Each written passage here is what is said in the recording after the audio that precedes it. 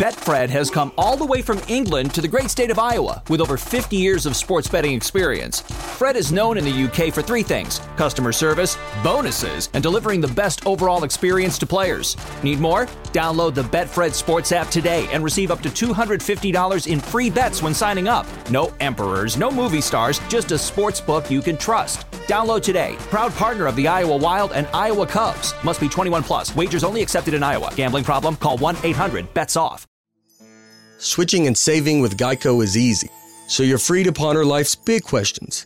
Like, if a person can get discombobulated, does that mean the rest of the time they're just combobulated? Are we humans always in a state of combobulation? Until, of course, something dramatic happens and we are discombobulated for a while. Then we go back to being combobulated. Yeah, that's probably how that works. Switch and save with Geico. It's easier than you think.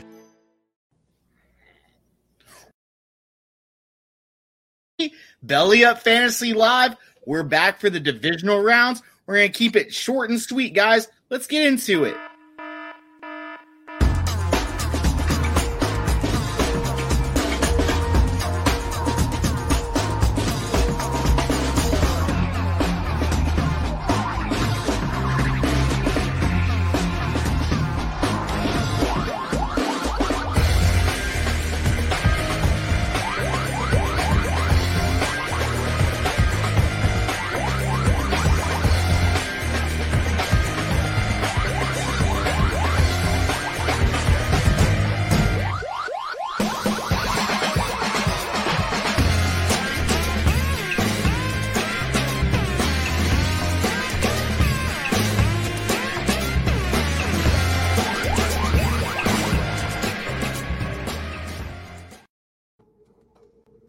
Welcome in, everybody. About a 2 or 3 week hiatus for all four of us to be on here. Super excited to be back.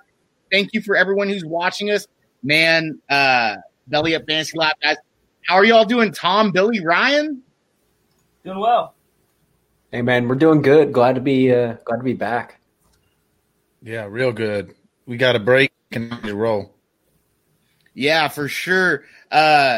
Man, if y'all don't know what we're getting into tonight, it's going to be super exciting. We've got our divisional matchups. Obviously, the championship's going down between Tampa Bay, Green Bay, Kansas City, and Buffalo. But also, we're going to get into a little bit more to give you a little bit more of our time, right?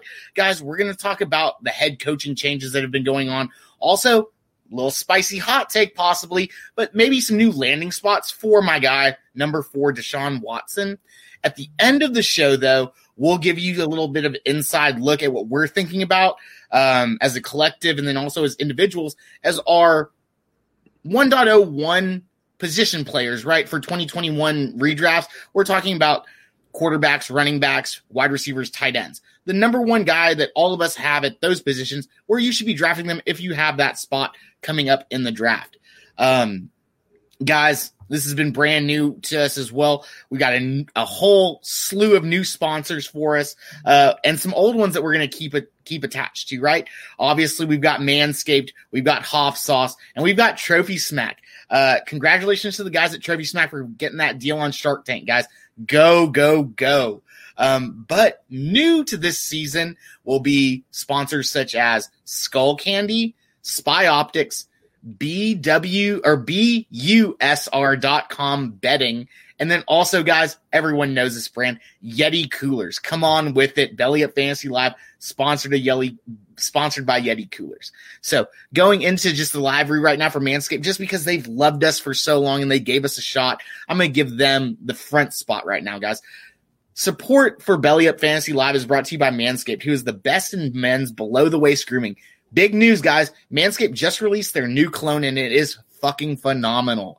The scent is great. You spray it wherever you want, and it's been used over 2 million men / humans, women, across worldwide, right? So join the movement and become refined.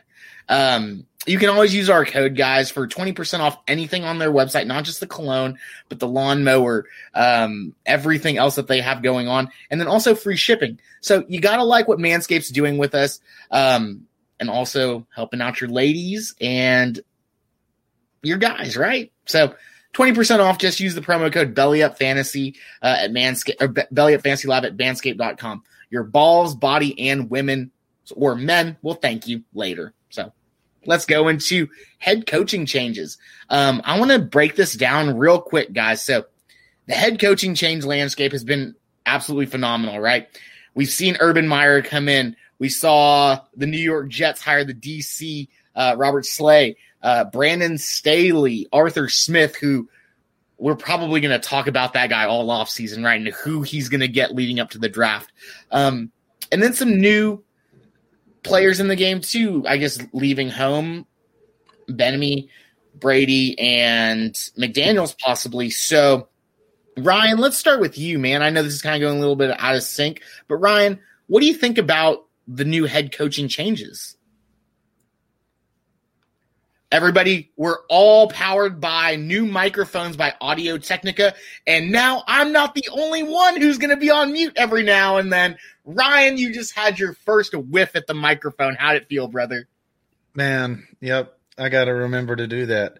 Let's go into the coaching changes. With the Jags and Urban Meyer, I'm curious how Meyer is going to do when he can't recruit all the best players and he only gets one pick in each round of the draft.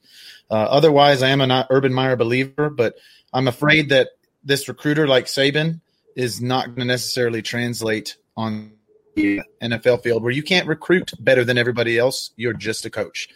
On the other side, Robert Saleh is a great DC, but is he a head coach? We're going to find out. The Jets are a dumpster fire in a lot of places, but a lot of that had to do with Gase. And then for the Chargers, we'll see about Staley. I don't know enough about him, man. I mean, honestly, he was the DC for the best defense statistically in the league, so that's good. Moving on to Arthur Smith, man. Part of me wonders, we talked about this earlier, guys. Part of me wonders if it was Arthur Smith that fixed Tannehill or if it's Derrick Henry that made Arthur Smith look good. So we're going to find out a lot about Arthur Smith in Atlanta next year. For the rest, I'm surprised Bieniemy hasn't gotten a job, but when you're with Andy Reid and Mahomes, how much of it is you? It's like Jim Caldwell. How much of that was Peyton Manning? How much of those guys are actually going to be good coaches? Billy, what do you think about these coaching changes, man? Yeah, I'm with you on Urban Meyer. I'm really curious to see how he translates to the NFL. Like you said, when he was at Florida and Ohio State, excuse me, he's getting the best of the best without a whole lot of effort. And he's got quite the job ahead of him to get this Jaguars team tuned up. So that'll be interesting. If someone could do it, I would think Urban Meyer would have a pretty good shot, but we've also seen several successful college coaches not do that well in the pros. So it'll be interesting to see there. I love the Robert Saleh hire for the Jets. I actually think they finally did a good job here. This guy was really sought after. His players really love him.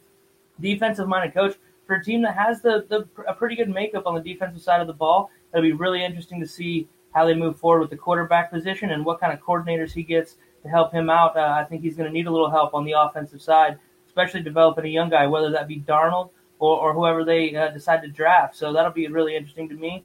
And the Brandon Staley hire, like you said, defensive coordinator for the Rams, taking over for Wade Phillips. So, maybe some of that rubbed off on him. We've seen Wade Phillips be really successful for longer than most of us have been alive. So that could be an interesting one. But I'm curious why the Chargers keep not going and getting a proven commodity at the head coaching spot. They've continued to struggle, tons and tons of talent. I just feel like they could get a better guy that would fill that seat a little more securely, a lot less question marks.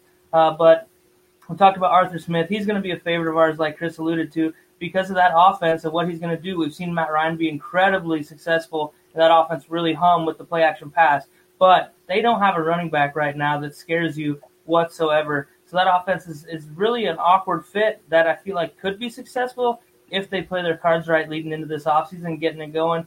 And Detroit, Dan Campbell, I'll tell you, I'm really excited for that one for Matthew Stafford, that passing game, that Sean Payton kind of offense and approach to the offensive side of the ball. But they need some defensive help if they're going to compete with the Packers and the Vikings who can run the ball really well in that division. And of course the Bears are another playoff team in that division. So that's really interesting. But for the openings that are left, talk about Houston. Eric Bieniemy is a nice fit. Jim Caldwell, you mentioned, was that a lot of that Peyton Manning, my Hawkeyes there, Jim Caldwell. that seems to be a job that coming into the offseason we would have been really excited about. It's really kind of fallen off the horse.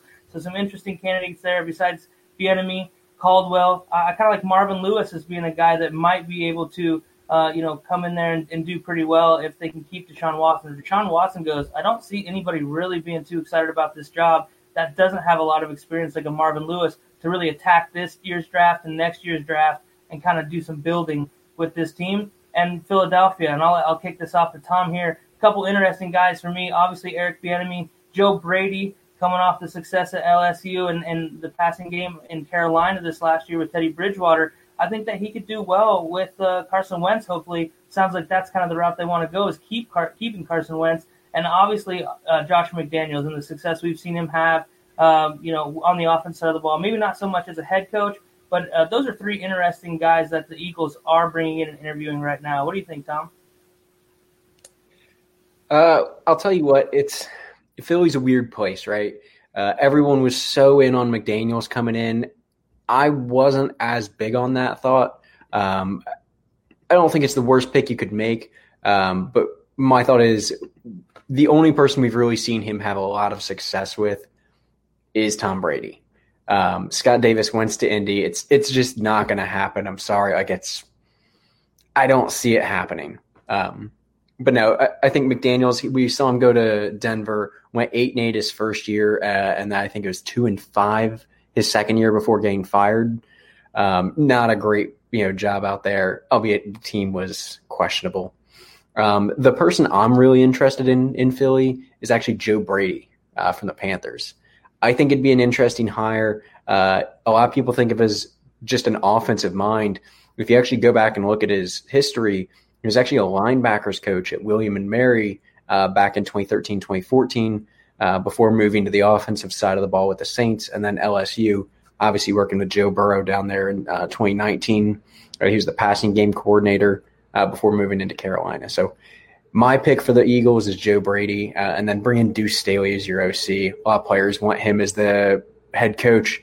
I don't know if I think that's too big of a step for him. He hasn't really had any play calling or offensive coordinator experience. Houston, I don't really know who wants it.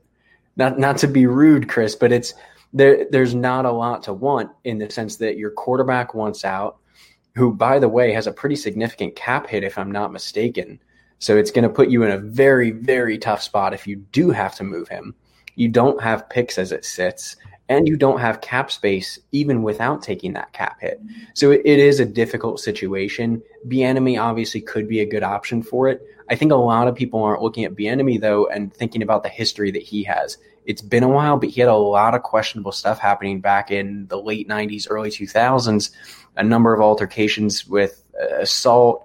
He had a suspended license where he was then caught speeding, got arrested.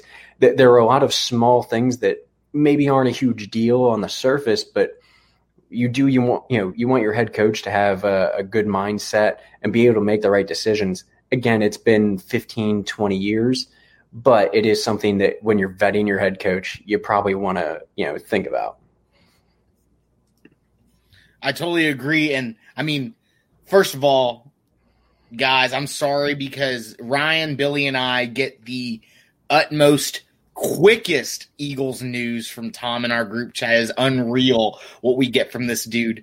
And I'm like, wait, what? And I go look on Twitter. I go look on any sort of social media. I'm like, how does Tom know this shit right now? And it just happens. Regardless of that, yeah, you're right. The head coaching job right now in Houston is not very sought after, but I believe I said this, that we would go out and get a GM and do some Sean McVay type of chess move thing. And maybe it's going in like that, but we've all seen what's going on in the news right now. Deshaun is not happy at all in Houston. He went from 2 to 10, just like Nuke went from 2 to 10, alluding to the Nuke Hopkins trade. Deshaun Watson and his agent also went and liked a New York Jets post saying that we got to do whatever to get Deshaun Watson to New York, blah, blah, blah, blah, blah. There's a lot of hot stuff going on right now. Tom, like I just took you out of the dryer and you're just hot right now. What do you have right now for us? Well, I'll tell you what. The hottest thing I got for you is obviously Urban Meyer going into Jacksonville. Most people are pretty confident that Trevor Lawrence is going 1 overall. I think it's Justin Fields. I think he's going with the Ohio State boy over Trevor Lawrence. That's pretty hot. I mean, it's pretty hot, right? But it's not quite as hot as Hoff sauce. Now, Hoff sauce is handcrafted with farm-fresh jalapenos and habaneros. Hoff's original Hoff sauce has gone on to win numerous awards and gain international recognition. Hoff and Pepper always strives to create sauces and seasonings that enhance flavors with balanced heat profiles. Every one of their handmade products is manufactured in Chattanooga, Tennessee, and is naturally vegan and gluten-free. So make sure you guys use code BELLYUP to get 10% off of your order at hoffandpepper.com today. I know I have a whole rack of sauces over here. I got some of their dust over there. It is delicious. I don't know how much you guys have tried, but it is delicious, bro. A little bit, and I heard their customer service is pretty good too. It is. We had, if you guys were around for our Christmas show, we did a little giveaway. Scott Davis, he got the 4-pack from us. Unfortunately, these things happen. It showed up. Some of the glass was broken, some of the bottles, but we got in touch with Hoff and Pepper. They were able to get him a new set out within just a couple of days. I think it was pretty quick. I don't know, Scott, you tell me if it wasn't, but I think it was pretty impressive turnaround time there. Betfred has come all the way from England to the great state of Iowa with over 50 years of sports betting experience. Fred is known in the UK for 3 things: customer service, bonuses, and delivering the best overall experience to players. Need more? Download the Betfred Sports app today and receive up to $250 in free bets when signing up. No emperors, no movie stars, just a sports book you can trust. Download today. Proud partner of the Iowa Wild and Iowa Cubs. Must be 21 plus. Wagers only accepted in Iowa. Gambling problem? Call 1-800-BETS-OFF. Home. They say it's where the heart is. They also say it's wherever you make it. They don't say it's where you unload your stuff, get tired halfway through unpacking, use some boxes as furniture, realize your oven mitt's in a box that doubles as a nightstand, don't want to buy a new nightstand, and use a towel as an oven mitt instead. But no matter where you call home, Geico makes it easy to bundle and save on renters and car insurance. Easier than grabbing a piping hot pan with a towel that's a bit too thin and trying to quickly get it to the counter. Ooh, hot, hot, hot, hot, hot. Oh, yeah, I'm pretty sure it was extremely quick.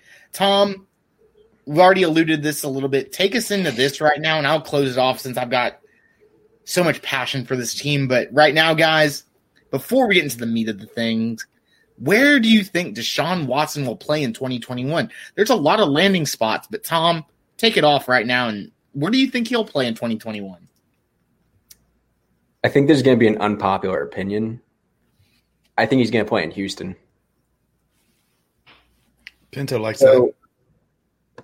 If you really want it, he's worth at least 3 first-rounders. I've mentioned this multiple times. I need 3 for Deshaun. So if you look at the situation in Houston, obviously he's upset with how the GM situation went. I mean, you look at Philadelphia, Carson Wentz is also upset. I think there's similar situations in some ways, obviously not identical. Scott, I don't know about the Raiders. I don't know if they have the capital to go get him. I think that's the biggest issue. But Houston, I think that if you're able to, kind of settle him, I think you try and at least get 1 year out of him to kind of clear out some of the cap space, or the dead cap, and free him up a little bit. Maybe bring in some help for him, get even more value out of him next season. I don't think his value is going to drop any. If he does go somewhere, I'd say Jets, just because of the amount of draft capital and cap space that they have. I could see them sending a package with Sam Darnold just to kind of give the Texans some sort of quarterback play for 21 if they were going to move him. Yeah, Ron, what do you think? Man, I have a list of teams that I think to me, there's about 29 teams that should probably look at Deshaun Watson, but realistically, Miami makes the most sense. We're all going to talk Miami.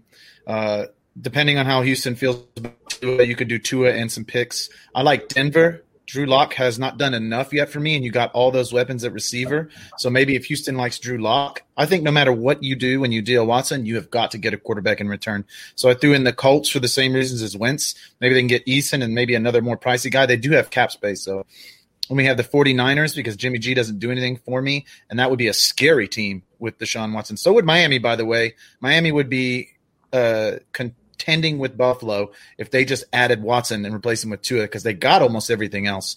Obviously, the Jets, like you said, how do they feel about Darnold? The Pats, I mean, Belichick would love to get his hands on Watson. That would be a quick gap into the post-Brady era where he would have another elite quarterback for years. The Redskins are a quarterback mess, so what can they do? I don't know. But excuse me. Wow, I wrote them down. Thank you. The WTF, they're not very good. The Steelers, who's going to be the next quarterback? Because I don't think it's Mason Rudolph. So if the Steelers can maybe move Juju or Deontay or Claypool, maybe some of those defensive guys and then some draft picks, maybe you're looking at Deshaun Watson right there, although they don't get a quarterback. How about the Saints? I understand that they have Taysom Hill. I don't believe he's a quarterback of the future. Jameis Winston might be, but they didn't see enough. But neither one of those guys ever be as good as Deshaun Watson. So if you're the Saints, again, skip right from Breeze right into. And maybe Houston likes Winston or Hill. Maybe he'll like both of them. Although if you take Hill out, that's a weapon. And then the other one, I know Kirk Cousins had a great year, but is he going to be near as good as Watson? Nope. So if you're the Vikings, if you can move Cousins, and if you think in Houston Cousins makes sense as a stopgap to the next guy, you take Cousins, you have a quarterback, move on from there in a year or two. I just don't think Watson can stay because that relationship is so frayed that I can't imagine to be good in the locker room. So if you're Houston, you're finding whoever has the best offer, you make the offer. I agree with you, Pinto. Deshaun Watson is worth a ton. I can't even think about players straight up that I would trade for him, like legitimately Mahomes, and they're not going to do it. That's what I mean. Who else would you be? Who's a 1-for-1 trade option with Watson? Justin Herbert. Herbert, good call. Damn, that is sick. You can consider Burrow. I mean, I guess you can consider Burrow just because of the upside. I wouldn't going off the ACL though. I think you have trouble. Josh Allen. Damn, Josh Allen. That's what to think about right there, dude. Damn. Well, Josh Burrow Allen, is guys. If you have Josh Allen, you're doing that too, probably. So after what he did this year, guys, he also has a no trade clause, so he has to accept wherever they send him. So that could make this whole thing more difficult. I know he wants to go to Miami, but bienvenido, John June. What's going on, John June? Thanks for tuning in, sir. You know you're about to hear Billy the Dragon speak, so tune in, listen up really quickly. Marco says Herbert better than Watson. I'm not so sure about that, man. I'm a big Herbert truther. We'll talk about that in a little bit. Marco thinks Marco's a Dallas Cowboys fan, which is fine. Watson's elite. He's a monster. Yeah, so let's dive into his stats real quick, you guys, just to hear these numbers. If I were to tell you that this was Deshaun Watson, or just read you these stats and have you guess who it is, we're talking Aaron Rodgers type guys. This is a dude that threw for 4,800 yards, 33 touchdowns, only 7 picks, with a 70.2% completion percentage. That's ridiculous. That's incredible numbers. So like we said, 3 first-round picks is probably what you're going to need to start the conversation and not get Houston to hang up the phone. So to me, there's only really 2 landing spots, and Deshaun Watson really wants a contender. So landing spot 1, obviously the Jets. They got the number 2 pick. They've got the number 23 pick from Seattle. And then they also have Seattle's first-round pick in 2022. So that would get the ball rolling. And they also would have Sam Darnold that they could send back, as a guy that could play now for Houston while they felt out and saw if it's a guy they want to move on with or not. But they could invest one of those picks in the quarterback or move Darnold for more collateral, more picks, or even trade some of those picks down and load up if they did think they could work with Sam Darnold. So that's the number 1. However, are the Jets contenders? Not with Miami and Buffalo and Belichick scheming to get the Patriots back in business. The Jets are going to be bottom feeders there for a minute, at least a couple, 3 more years, while Saleh gets his systems in place and gets that going. So option number 2, we all alluded to it, Miami. They're also another team that have 3 first-round picks that they could send, and this team doesn't have a whole lot of needs to where Deshaun Watson would want to go there. This is a team that had a tiebreaker. Had things worked out a little bit better, they would have been going to Buffalo instead of the Colts in the playoffs. That far away. 10-win team with an underperforming Tua. So they have the number 3 pick, which is Houston's pick, getting their own first-round pick right back in this whole ordeal. We've seen these teams make deals before. They have the number 18 pick, their own, and they could send their 2022 first-round pick and Tua so that the Texans could do their own evaluation again, as I just mentioned with Sam Darnold. So those are really the only two options for me. And Watson, he wants to go to a contender. He's not going to waive that trade clause to go anywhere. So I think Miami is the fit. And if I'm Miami, like we talked about before in our group text, guys, if I'm Miami, I'm calling and saying, what do you need? And I'm just saying, done. It's on the way. We're on the plane. I'm bringing Tua with me. We're leaving him in Houston. And I got a seat for Deshaun on the way back. If Miami makes this happen, Buffalo is getting put on notice that Miami's not going to lay down and let them win this division for a while. So a couple things going on. Obviously, Marco is about to get tore up here in the chat real quick by a couple of people. We'll just let that go on in our chat if you're in our live chat. It's a pleasure to be in our live chat right now. So, two, all y'all are right. The only places in my mind that can pay for Deshaun Watson right now are Miami and the Jets. I would love to see him in Denver, and I would love to see him in Chicago. Apparently, I became a Chicago Bears fan this year with David Montgomery and Allen Robinson, too, both going over 1,000 yards this year, being a tandem of wide receiver running back, very elite and very rare in the NFL, with a very bad quarterback. Deshaun Watson could go there and have a great career, but we all know that he likes to wear the cabana shirts, the Cuban shirts, whatever they're called. Be down in Miami with that Salt Breeze, Kim Kardashian type stuff. I don't know what he likes to do in his free time, but it's fun, right? Miami seems like the place that he needs to go because Miami can throw Tua, which will be equivalent to a first. Also their third, which could bring Tua, and I know, Ryan, I'm sorry, Devonta Smith, who, reuniting with Tua, could start a new lineage in Houston, is something that we need, giving away all these big players that we've had. We need to start over, and so maybe Miami is the place because I mentioned we could get Tua, we get the wide receiver, or running back at number 3. Shoot, I know DJ's our guy, Billy, but at number 3, Najee, we both been looking at him. Golly, the dude is good. I did a lot of film study this morning on E.T. He's still my 1.01, but Najee, man, you can't. He's just got the intangibles right now. And then the 18th overall pick, throw to an offensive lineman to pair up with Laremy Tunsil, right? Whatever. So I think that could definitely happen in Miami, and that's the place that I really would like to see Deshaun at because, like Tom mentioned, the no trade clause, Deshaun's got to go someplace that he likes. But before we go into our divisional games, guys, and this is where we will get into our stats. We'll get into the nitty-gritty of our fantasy stuff for you guys because we're transitioning over to a Dynasty podcast where we will be able to give you 24/7 knowledge on all sorts of aspects, not just redraft stuff, but everything fantasy football in general in a one-stop shop. Billy, give a shout out to some of our new sponsors right now, man, because we got some good ones. Yeah, so we have some great sponsors coming on. We have Spy Optic going to be joining the crew here. Yeti Coolers, which is also a good one. I'm looking, and we also have Skull Candy, so hopefully you'll see us with some headphones with our new mic setups going on here. So excited to get you guys those links. We'll have them out for you soon and get some live reads going for you, get you a little bit more familiar with some of these products that maybe you're not as familiar. But, yeah, check those companies out. Great products, and they're helping your boys out here at Belly Up Fantasy Live. Heck yeah, man. And the first game of the weekend, guys, the NFC Championship.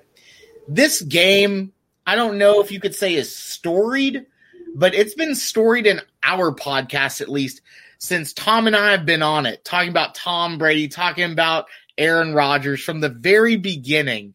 And y'all know how I feel about Tom Brady. I'm sure when I get back to it, I'm going to talk about him a little bit more. But the over-under of this game is 51 points. That's huge, right?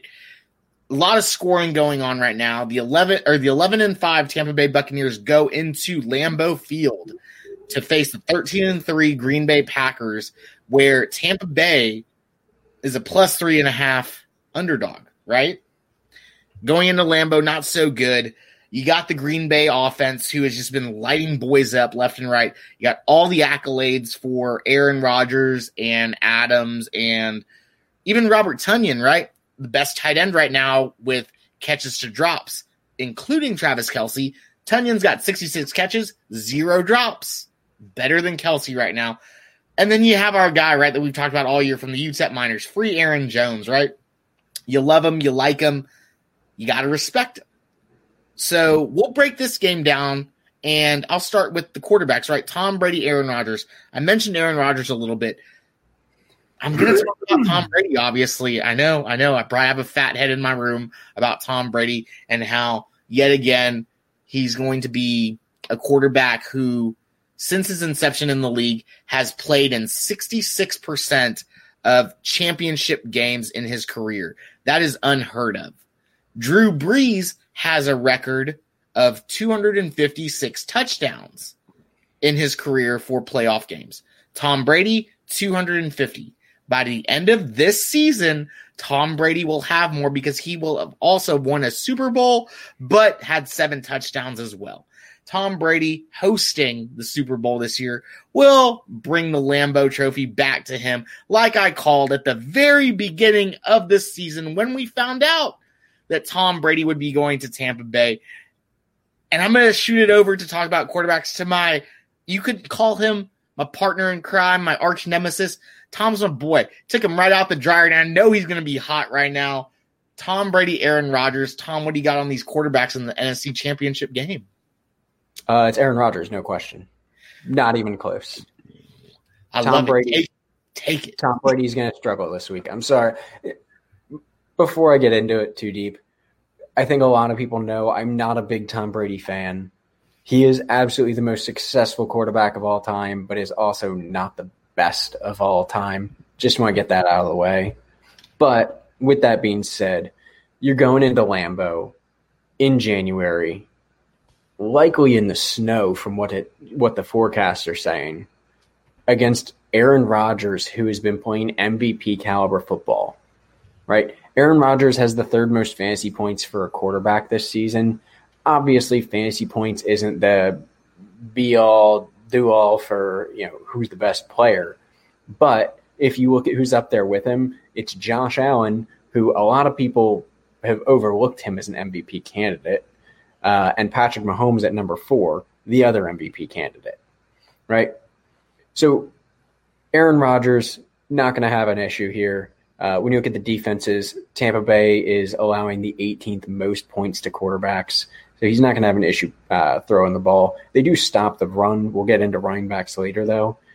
On the other hand, Betfred has come all the way from England to the great state of Iowa with over 50 years of sports betting experience. Fred is known in the UK for 3 things: customer service, bonuses, and delivering the best overall experience to players. Need more? Download the Betfred Sports app today and receive up to $250 in free bets when signing up. No emperors, no movie stars, just a sports book you can trust. Download today. Proud partner of the Iowa Wild and Iowa Cubs. Must be 21 plus. Wagers only accepted in Iowa. Gambling problem? Call 1-800-BETS-OFF. Home. They say it's where the heart is. They also say it's wherever you make it. They don't say it's where you unload your stuff, get tired halfway through unpacking, use some boxes as furniture, realize your oven mitt's in a box that doubles as a nightstand, don't want to buy a new nightstand, and use a towel as an oven mitt instead. But no matter where you call home, Geico makes it easy to bundle and save on renters and car insurance. Easier than grabbing a piping hot pan with a towel that's a bit too thin and trying to quickly get it to the counter. Ooh, hot, hot, hot, hot, hot. Green Bay has the best passing defense in the league. They have the best cornerback. Jalen Ramsey is not the best cornerback in the league. I'm sorry, but statistically, an eye test, Jair Alexander is a better cornerback than Jalen Ramsey for 2020. Tom Brady's thrown at least 2 picks. Ryan, what you got? Aaron Rodgers is MVP. This has nothing to do with Brady, who has been excellent beyond my expectations. Well, I mean, what I'm saying is you're right. I'm not dogging on Brady is what I meant to say. Brady is not – this is nothing against him. This is just the fact that the best player in the league this year, the best quarterback in the league this year, is Aaron Rodgers. I haven't seen anything like what he's doing as far as the zoning in with Adams and the successful zoning in with Adams. I think I brought this up before. I just have never seen a receiver get fed like this. Michael Thomas was getting the target share, but I mean, he was doing the dinky and dunkies. Wow, brain fart. Davante Adams is getting the ball all over the field, all the game. The whole defense knows, and they still can't stop him. So for me, there's nothing they're going to be able to do about Davante. Rodgers is going to pick them apart with him. That's going to open up things for Lazard, open up things for MVS, open up things for Tanyan, open up things for Aaron Jones, Jamal Williams, A.J. Dillon. I mean, we all are kind of excited about. Don't worry, we'll get into those guys. Whoops, sorry, we're on QBs right now. Jumped ahead. Look, Rodgers is the surgeon. Brady is the surgeon. This is a better game than the Breeze and Brady matchup last week when you talk about guys who are still doing it at a high level. These are the two elder statesmen in the elite category. So to me, this is going to be insanity. I expect a huge game from Rodgers. Tampa. I don't like the whole rest of the season defensively and stuff. I don't know if you can actually take that into the postseason and think it's going to actually matter because offenses are fully wide open. Teams aren't hiding stuff. There's nothing that they got to keep secret. They're unleashing the full arsenal. And when I watched the Packers last week, I just thought nobody except a juiced-up Kansas City team is going to beat this team if they're right. So I'm liking Rodgers this week, and so I'm using him in DraftKings. Real quick, you made the comment that they're like surgeons, which I think is accurate. But Brady is with a scalpel and makes mistakes sometimes, at least at this point in his career. Yeah. Aaron Rodgers is flawless with a freaking chainsaw the way he's playing this year. He's got lasers. Yeah. Yeah. Billy, what do you think about the QBs, brother? We're looking at two of the greats, and my first thought looking at this game and studying today was, damn, how are we just now, this far down the road, seeing a Brady and Aaron Rodgers postseason matchup? We've been robbed of getting to see these guys play, never getting to pair up in a Super Bowl, being in the opposite conferences. So what a treat that we're going to have two of the greatest to ever do it. And you can make an argument for either one. But when I look at Aaron Rodgers, yeah, he's the MVP. That doesn't necessarily bode well for your postseason success in history here in the NFL. So that's one thing to take into consideration. Not saying that if anybody were to break that trend, it would be Aaron Rodgers. However, Tom Brady, this guy's stats in the playoffs are incredible. 32-11 in his career in the playoffs. Aaron Rodgers, not nearly as impressive, but hey, it is what it is. He's been fine too, but he's 11-8. Now, let's take this into consideration going into Lambeau Field. Typically, that's a home field advantage because of the cold, the snow, the weather, the what have you. If there's one man alive that none of that matters to, it's Tom Brady. New England has a similar weather this time of year, and he's won in all these types of environments himself. Not to mention the throttling that Green Bay got from these guys earlier in the season. They jumped on them early, 10-0 in the first quarter, and got outscored 38-0 the rest of the game. So I just feel like in this scenario, the home field advantage isn't as great as it typically is for Green Bay on their home field with Brady leading the troops in the Lambeau. I'm just so sorry, guys, that I'm such a Brady homer right now. And Tom, before you take this to running backs right now, guys, I want you all to know real quick. Tom Brady, when everyone said that he couldn't do it this year without Belichick, that it was the division, it was the system, Tom Brady came out and did it. If y'all remember in 2017, the ninja himself out of the Legion of Boom, Richard Sherman said, Tom Brady got the easiest path to the Super Bowl. If he was in our division, he couldn't do it. Well, let me tell you this, guys. In a season where we didn't have OTAs, a season where we didn't have a preseason, in a season where these guys couldn't practice except for Tom Brady and Antonio Brown who lived together, right? Tom Brady did it. He's the absolute GOAT. Yes, Ryan. Let's stop being impressed that Tom Brady went to an offense with two wide receiver ones and then signed another wide receiver one and maybe the greatest tight end of all time with an offensive coordinator / head coach who has been one of the most prolific offenses in the history of NFL. And then for Brady to come in, yeah, he's going to struggle in the beginning, but I could throw 25 touchdowns to those 7 guys, all they have. So, like, yes, what Brady has done is impressive, but Jameis threw 30 plus. Like, okay, so Brady's a little bit better than Jameis. Is that really what we're talking about now? Being a little better. Let me ask you this, Ryan. Would you say that Josh Allen is probably one of your favorite quarterbacks and most explosive guy in the league to watch? I would say that, yeah, he's exciting.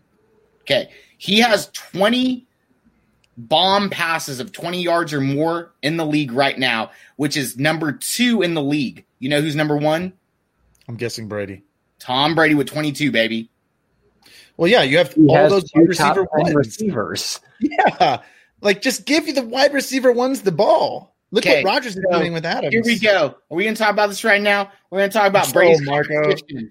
We're going to talk about Brady's competition at DBs right now. You're going to talk about Marshon Lattimore and the Saints defense. You're going to talk about Todd Bowles' defense, who is shutting down the Saints, apparently, before Brady. Right? Am I wrong? I'm not wrong. So here's the thing.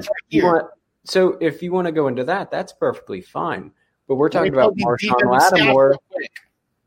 Tampa Bay's defense prior to Brady. What do you want? You want New Orleans defensive? You want what defense do you want before Brady compared to with Brady? So what I'm looking at is the fact that if you want to say that you're talking about Marshon Lattimore shutting down people, that's good and fine. He shuts down your number 1 receiver. Absolutely. The issue is that now you're talking about Janoris Jenkins against another number 1 receiver, and then Ken Crawley or Patrick Robinson against Antonio Brown, who, yes, he's not the number 1 receiver he used to be, but a number. So how does Mike Evans not catch a touchdown? How does Mike Evans not catch a touchdown against Marshon Lattimore until Tom Brady? How does Godwin have worse numbers with Brady than he did with Jameis Winston? Godwin had surgery, brother. Come on. He didn't even play the full season. He can't catch the ball, hit him in the hand when Tom Brady hits him in the end zone, and he's got a half a step on the DB. Get out of here. What happens when he throws it 15 yards above his head, though? Is that Godwin's fault, too? His fingers aren't long enough? Well, it hits a NFL-paid wide receiver in the fingers. He gets so paid. What I'm saying is Nelson Aguilar is an NFL paid wide receiver, and we saw that's true. So is Deontay Johnson. But Aguilar fixed that problem. Watch him in Las Vegas. He had a pretty good year. I know. 100 balls a day on the jug machine. Man. Apparently that's what it takes. Look, I ain't dogging on Brady. I'm just saying take the stuff 2 inches out of your mouth so you can breathe. I can't. I've been on Brady. Follow it then. 2006, baby. Everyone knows about me and Brady. Marco will tell you that I will take Tom Brady over the Houston Texans. All right. Well, on that note, Chris, I think we got to move to running backs. I mean, oh, yeah, we're at 40 minutes. Shit. Yeah, man. So, obviously, all right. So, this game, obviously, Green Bay, you got Aaron Jones and Saquon's 2.0 in A.J. Dillon. I think we can all agree that that's a fitting name for him. His quads are very, very close to Saquon level. They're going to struggle to me. They've been doing fantastic this year. I think A.J. Dillon's going to have the worst game out of the two, simply because Tampa Bay is shutting down the run, allowing the least points to running backs this year. Albeit that's regular season. Like we said, you take it with a grain of salt in the postseason here. But A.J. Dillon is not a receiving back. He doesn't do it. He had, I think, it was like less than 20 receptions in college. And then this whole year he has one reception this year. So not impressive. So I think he'll be, ground and pound. If you're playing in daily fantasy, you have to rely on a touchdown for him in a goal line scenario. But that's by no means a guarantee. Aaron Jones might get some touches out of the backfield just simply in a receiving standpoint, though. On the other side, Fournette and Rojo. I'm bigger on Fournette than I am Rojo. I love Rojo, but I think that they siphon off too many touches from either one. But with that being said, Green Bay does allow a lot of points to running back, 6th most in the regular season. So I think that you could see a pretty solid game here from Fournette and Rojo. I think that if it is snowing, you're going to see these guys touching the ball a lot. Brady, I know we talked about he played in New England for years. Doesn't mean he loves to throw it, especially at 48 million years old. I think he's in the prehistoric ages here. But I think that they might use these guys to run the ball, keep the ball out of Rodgers' hand, and try and run clock. Ryan, what do you think? Well, I think they're going to try, but I don't think they're going to be able to because they're going to get behind, in my opinion. And once they get behind, it's going to be harder and harder and harder to run when you're getting blitzed every time that the Packers have the ball. So for me, I do still like Fournette with the pass game option that he has. He also seems to have kind of taken over since Jones was out. So that'll be the exposure I want from that side. On the other side, dadgummit, I like all three of those running backs in some way or another. Like Aaron Jones is obviously the you go with that guy because he's going to get the most touches.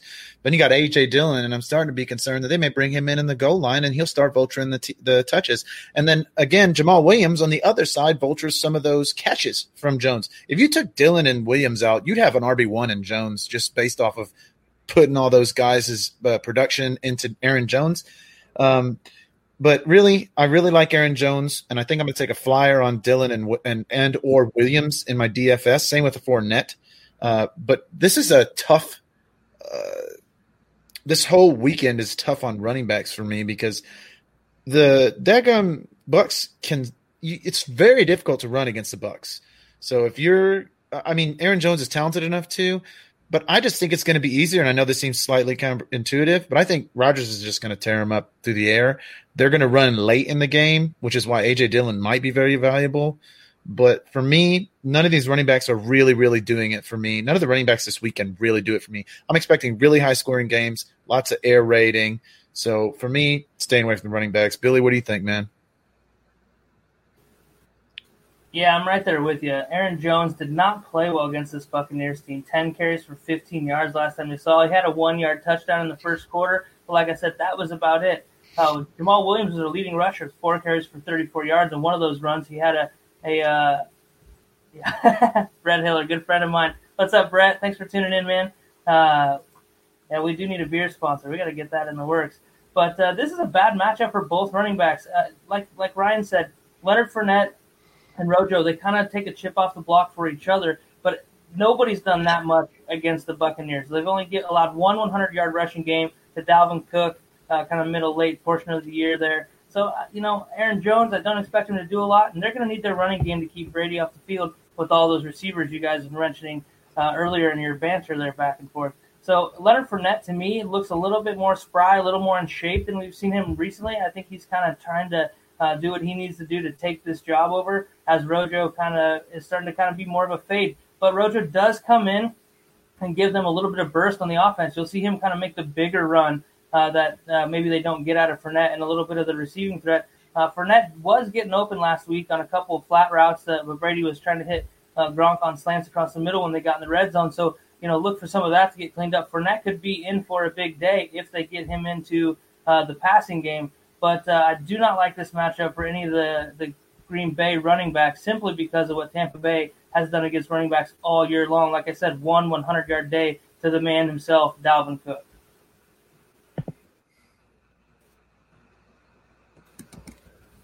I wasn't the only one.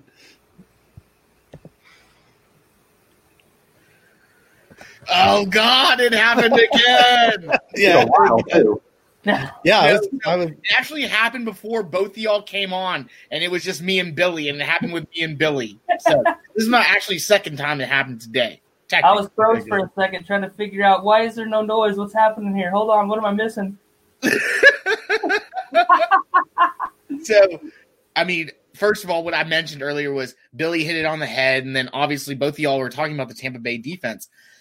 Excuse me. This Tampa Bay defense in the playoffs alone has been playing lights out.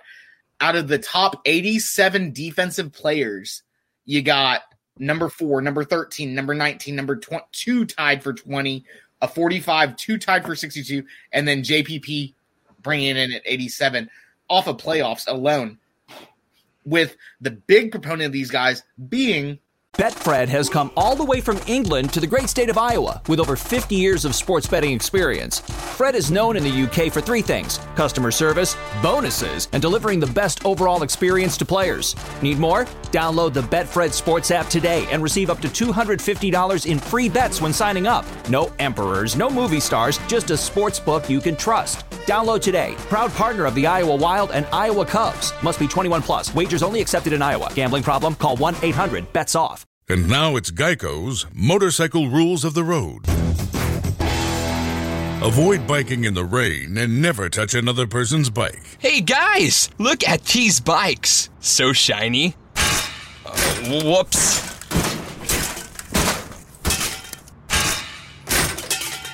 I'm gonna leave a note. Oh gosh, there's more. And the rule to saving on motorcycle insurance is, in 15 minutes, Geico could save you 15% or more. In the secondary, what they did to the Saints, obviously, and Michael Thomas shutting Slant Boy down 0 for 5, right? You got Levante David, you got Winfield, you got Dean, you got Carlton Davis, boy, who has been playing pretty well. Or Carlton David, I'm sorry. And then Sean Murphy Bunting, man, the interception that just sealed it. You got Sue, you got Minter, and obviously, like I mentioned, JPP. But here's a guy, Levante David, man, number 4 on ESPN's top 50 defensive players for the playoffs, right? So I'm only looking at playoff stats because that's all I want to know. I want to know how hard this guy is doing it for me. Levante David, 14 tackles in one game, 1 interception. I mean, the dude is having a monster playoff season by himself. But then he's got the backup with the secondary with all these other 5 guys, excluding, what's his name? Cockrell, who let the touchdown happen on him. But you got these other guys who are really, really good. So I like the defense right here, right, Billy? And that's pretty much what I'm going to say about this, right? And we'll move on to wide receivers. And in wide receivers in this game, Ryan's already touched on it. You got so many wide receivers for the Tampa Bay Buccaneers who should be number 1 guys, right? You got Mike Evans, you got Chris Godwin, you got Antonio Brown, and even you got Tom Brady's favorite, Scotty Miller, right? Number 1 guy really is, though, Cameron Brate. We'll talk about that here in a little bit. On the opposite side, though, you got Devontae Adams, MVS, Alan Lazard. You have no one who Green Bay drafted for Aaron Rodgers. You just decided to keep your star quarterback with his same offensive weapons, doing the same things over and over and over, kind of like bread and butter, like clockwork, especially when no one else has OTAs, no one else has anything else. So everything like that kind of doesn't matter because it's muscle memory, right, for Aaron Rodgers and his wide receivers, but we'll talk about that later. We'll just ignore that fact. So Devontae Adams is doing things unreal. You know he's going to score. You know Aaron's going to throw it to him, and yet he does it every week. Same thing with Michael Thomas. Same thing with AK. This defense in Tampa Bay is not going to be able to stop Devontae Adams, that's for sure. Devontae Adams is going to score at least – he's going to put up at least 100 yards. Don't put the 3 up, Ryan. Let's go 2. I put 4 up. Oh, God. Oh, God. Okay. I'll say we'll go over under 2-4, right? Whatever. We'll call it 3 in the middle. I'll go with 2, bro. I'm just being silly. I'll go 2. We'll go 2. Devontae Adams going to score twice at least on this defense, but it's going to be sticky. I don't think anyone else is going to score. Aaron Jones is going to have a hard time. Tom, what do you think, man? Yeah, Carlton Davis has been playing good ball, but here's the thing with Tampa. They have a bunch of low end, number 1, high end number 2 cornerbacks. They're not great, right? Sean Murphy Bunting beat up too. I think you see Adams scoring, like you said, at least twice here easily. We'll get into tight end because that's a whole other story. I think MVS, and Lazard both just take enough pressure off of Adams, even though I don't think they're that great, but being paired with, Aaron Rodgers raises the level of play and it scares defenses just enough. You don't have to be that good to be, scary if you're on Aaron Rodgers' team. It's almost like that Chiefs, mentality where it's everyone on that team is scary to you because it's the Chiefs. So I don't think MVS or Lazard is like a massive fantasy play. They could be, but you don't want to go into the week expecting or hoping for it. It's more just something that's a flyer and it happens to work. On the other side of the ball, I always hate when you have this many guys that could get the ball. Like, we're talking about 4 guys just at receiver. We're not even talking about running back or tight end right now. I hate putting my ball in somebody's court there. If I had to pick one, it's Godwin. I think that they're going to try and focus a lot on Evans with Jair there, try and shut him down. I think Antonio Brown and Miller, they're going to work with other guys. Godwin's the one that could, kind of find a hole and, make something happen. Like I said, I don't like picking one, but if I had to, that's the guy. Ryan? Are we moving to tight ends? Receiver. I already did. Oh, no, I didn't do wide receiver. Did we Ryan, change the order? tight ends on the mind, though. It's okay. It's okay. I'm sorry, the order looks weird on the screen, so I was just. I know we did it a little bit different this week. We did a little bit different. I was trying to change it up. We'll go back off just a tiny bit. No, that's okay. I'll be ready next week. I'm already ready.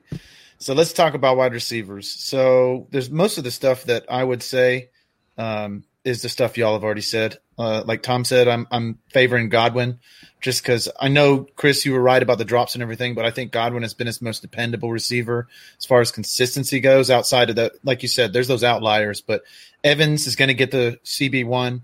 Brown disappeared last week, and I don't know how healthy he is. On the other side, Adams has a lot. You have got to play Devontae Adams in every daily fantasy thing you do, or you will not win. You will not win if you don't play Adams. I just don't see how anybody can stop them. Their DBs are a little slow. I think that would be their weakness from eliteness is they have problems like Tyreek shreds cornerbacks like this. So I think that Adams may have a big day just because, that guy just gets open. I also like MVS and Lazard, but I have a hard time pinning down which one of those guys is the one I want because one of them is going to score, right? I don't know which one. I think it's going to be Lazard. He's kind of slowly but surely taken over what he had before he got injured with that wide receiver 2. Yeah, I'm with you, Kevin. MVS has gotten me too many times, and then when I don't play him, he gets 100 and a touchdown, and that gets on my nerves. So I'm going to go with Lazard as like a flex option / wide receiver 3 in DFS. I'll go with Adams as a lock as my wide receiver 1 in every single lineup I do this weekend. I am not playing Devontae Adams. And then Godwin is going to be, depending on how much money I have in my budget, Godwin's going to be a guy to try to get into my lineups if I can, but no way am I missing on Devontae Adams. And there's another guy later on we'll talk about that I really want in. But for me, Devontae Adams is how I'm starting every single DFS lineup that I'm doing this week. And I feel like if you don't, you cannot win. So you got to go with Devontae Adams. I'm with that for sure. Yeah, I agree. Devontae Adams is playing he's having one of those stretches where he's going to dominate. Doesn't matter who's guarding him. Doesn't matter what they want to do. He's just in a league of his own right now at the wide receiver position. And Aaron Rodgers, knowing that, feeds him the ball, puts him in a great position. And the passing game that, stuff they're doing with him is really good too. It's not like a Michael Thomas situation where, he can hold you off and he's just catching the ball, running slants on a lot of short routes. Like you said, Ryan, he's doing everything. He's running every route. He's moving in motion. They're being creative with him because they know he's untouchable right now, so they're just playing to that strength. Kind of like the guy on your basketball team that's just hot. You just get him the ball and just let him shoot until he can't make it anymore. That's where Devontae Adams is right now. MVS for me is kind of that perfect complement to Devontae Adams being the big dog, Lazard being another big body, and MVS is kind of that speed guy that gets deep if you make a mistake. I don't think the Buccaneers are going to make that mistake. A lot of Winfield Jr., will be over the top of him, preventing that big play, being smart and not allowing that big play. He's kind of that guy for this offense. But I really like Allen Lazard, Iowa State Cyclone, 6'5", 230-pound, big body, 5-star recruit wide receiver. This guy's a really good player, And we've seen him slowly getting worked back into this offense. Like you said, right at the beginning of the year, this guy looked like he was going to be a really, really big deal. And unfortunately missed a lot of time. And they've been pretty slow about tapering him back into this game plan. And you saw last week, they kind of leaned on him a little bit when everybody started paying a lot of attention to Davante and picking up that, you know, they were really just feeding him. So I really like this receiving core. I'm an MVS guy. I love those deep threat McCole Hardman type of dudes. I like that guy a lot. I just don't know if he's going to get one in this particular matchup on this stage. What do you got, Chris? So real quick, shout out to Stella Artois. But also, this guy, Davante Adams, that we've been hyping up, right? PFF has him as a rank of 142.8 right now. Number 1 wide receiver in the league. That's phenomenal. I'm not sure it's close. And, you know, you can give me all the ratings you want, but if you're using your eyeball test and you're just watching the game, the guy stands out. Even if you're not a football savant or watching it any more than just, you know, hey, I'm interested in some football, sit down and watch the game, he pops on the screen because of everything he can do. Footwork's amazing. This guy's getting off the line in press coverage without D-backs even getting hands on him, for Christ's sake. I mean, he's just doing it on a different level right now. And Rodgers knows it, and they're toying with all these defensive backs. And every time they don't double cover him, guaranteed the ball's going that way, and there's nothing you can do about it. He missed games, and he was still the most dominant receiver in the league. 18 tutties. Yeah, I mean, it's crazy. He had a crazy year. Tell us, Chris. Except when he PFF'd ranked for a 37.9 against the guy that we talked about, a guy that's pretty good, a guy that's a top 10 DB in the league that shut him down for 3 catches and 33 yards. His old boy doing the Carlton swing, Carlton Davis. Wow. Shut him down in week 6 for 3 yards or for 3 catches and 33 yards. Yes, that's a stat. Also, here we go with, Carlton Davis, since 2018, is tied for number 1 overall in forced incompletions and interceptions. We're about to see good versus good this weekend, boys. And we're about to see it light up. I want to watch this game live with y'all. I wish we had a studio that we could all watch this live together in, because it's going to be fireworks between the secondary of Tampa Bay and Davante Adams, boy. It's going to be fun. It's going to be real fun. But, I was going to go straight to tight ends, but go ahead, Tom. A real quick question for you. How good do you think Jalen Ramsey is? I know I mentioned him earlier, but how good do you think he is, really? Jalen Ramsey's great. But let's not mistake that Green Bay did some things that put Jalen Ramsey in a really hard spot to handle Davante Adams the way they were trying to guard him. Man-to-man, you move Davante Adams in motion, that man-to-man goes out the window quick. So why wouldn't they do that against Tampa Bay? They may. Tampa Bay's smart. Son got Tom Brady.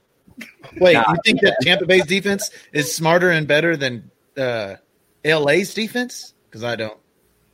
Because last I looked last week against the Rams and specifically Jalen Ramsey, Davante Adams went 9 receptions for 66 yards and a touchdown. Also, the Rams had, obviously this is going to be skewed because Jalen Ramsey always says he's man up, right? Jalen Ramsey is pretty much not man up against Davante Adams. There's always 2 or 3 help with him. The same. Wait, Jalen Ramsey needs help to cover Davante Adams? Yes. Everyone needs help to cover Davante Adams. That's true. Oh, so he must not be I'm not saying that that's not going to happen. I'm saying Tampa Bay's secondary as a whole, 1, 2, 3, 4, 5, 6 of these guys are in the top 62. They play as a unit. Todd Bowles, come on, baby. They're going to get beat as a unit. Yeah, we'll see about that. Everyone will see about unit. They're going to lose as a unit. I will keep on riding them to the Super Bowl. I'm going to shoot these cannons so hard at the end of the year. But Billy, Ryan, look, one of you guys take over for tight end U right now, because we got 3 tight ends that we really need to talk about, and all 3 of them are extremely good. One being probably the best tight end to play the game in this past decade. Robert Tonyan. And then a new guy Bobby Tonyan. Yeah, I'm going to call Robert Tonyan the X factor in this game. We talked about all the wide receivers. Everybody's going to be, playing smart to not let MVS get deep. We're going to make sure that we got a guy on Lazard because we know the threat that he really is, even though maybe his impact hasn't been there on the stat sheet. And Devontae Adams is balling out of control on his own level right now. Robert Tonyan, 11 touchdowns during the regular season. I believe that was tied with Kelsey for most in the league from the tight end position. And this guy has really come along. He had more touchdowns this year than he had receptions in the year before. So the development is there. The confidence is obviously there from Aaron Rodgers. I really like Robert Tonyan. And on the other side of the ball, Gronk, he's one of the best to ever do it. But I will say, him and Brady have not been connecting on a lot of the things that we typically see them do. Just off Gronk's fingertips, Gronk looks like he's a little bit slow getting to those spots once in a while. But I'll tell you a guy I really like going into next year, fantasy guys, Cameron Brate is going to be a huge value at tight end. This guy's a baller. He's a stud. He's a really, really, really good player. Unfortunately, Gronk being there kind of derailed his breakout, opportunity with Brady at the tight end position. But Cameron Brate is a really, really good player. I look forward to him getting some opportunity in this game. And we've seen the Bucs kind of throw him in there in late game situations when they need an extra guy and maybe Gronk isn't getting it done or they're not connecting. We've seen Brate make some really nice catches over the middle. So I think Cameron Brate and Robert Tonyan especially is the X factor in this game for Green Bay's offense. Cameron Brate could be that guy on the opposite side of the ball for Tampa Bay as well. Betfred has come all the way from England to the great state of Iowa with over 50 years of sports betting experience. Fred is known in the UK for three things: customer service, bonuses, and delivering the best overall experience to players. Need more? Download the Betfred Sports app today and receive up to $250 in free bets when signing up. No emperors, no movie stars, just a sports book you can trust. Download today. Proud partner of the Iowa Wild and Iowa Cubs. Must be 21 plus. Wagers only accepted in Iowa. Gambling problem? Call 1-800-BETS-OFF.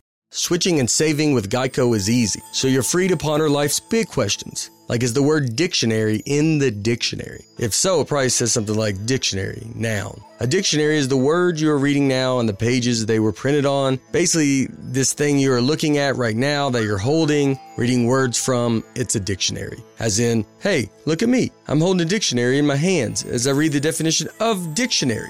Yeah, it's probably something like that. Switch and save with Geico. It's easier than you think. Is Ryan on mute right now? Oh, is it me? I'm sorry. I don't see the order. Okay, where we're going here. I got it. I don't either. The order's not. All right. Tight ends. Okay. The only thing I wanted to add about what you were saying, Billy, is I like Brate too. And I actually wrote an article about how I thought Brate was going to be the benefactor this year. But I'm really excited for O.J. Howard to come back. I really think he's going to be the guy that benefits the most just based off of his athleticism.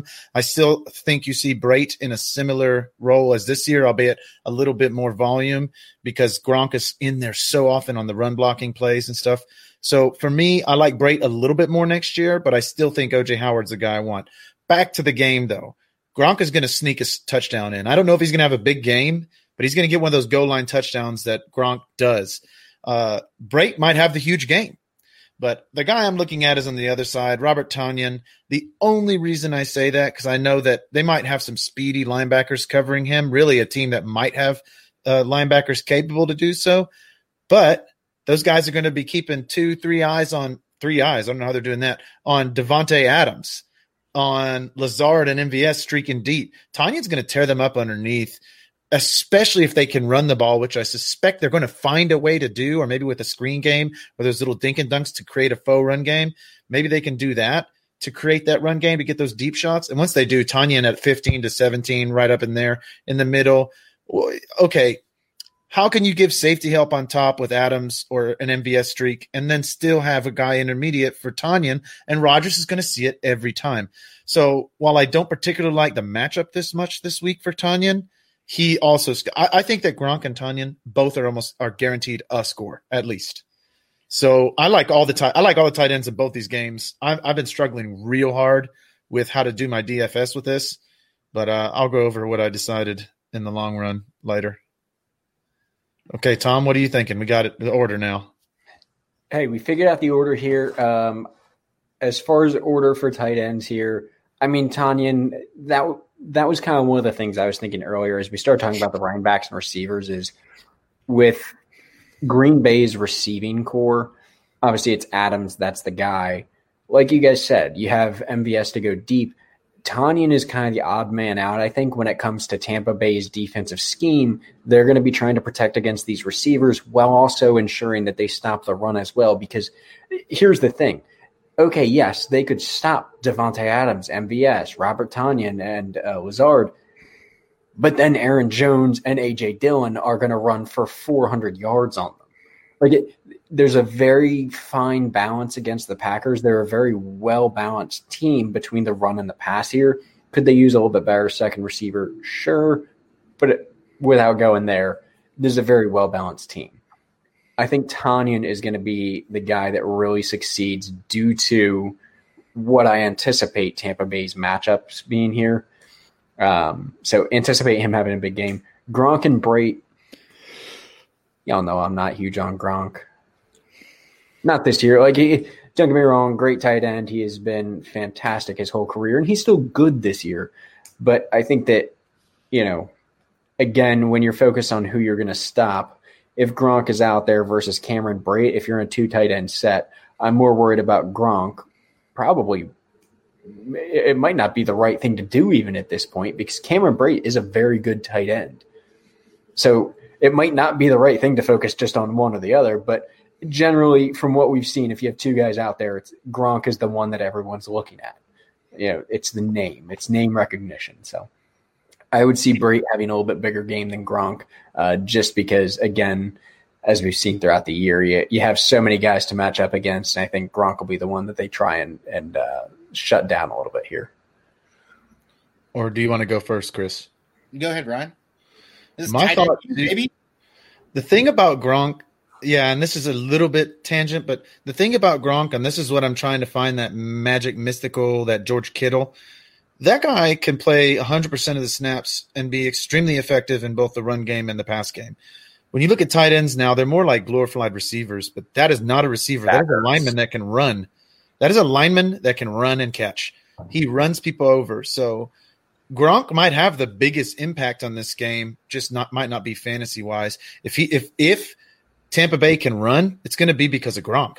It's having a 6th lineman like that can go pass catches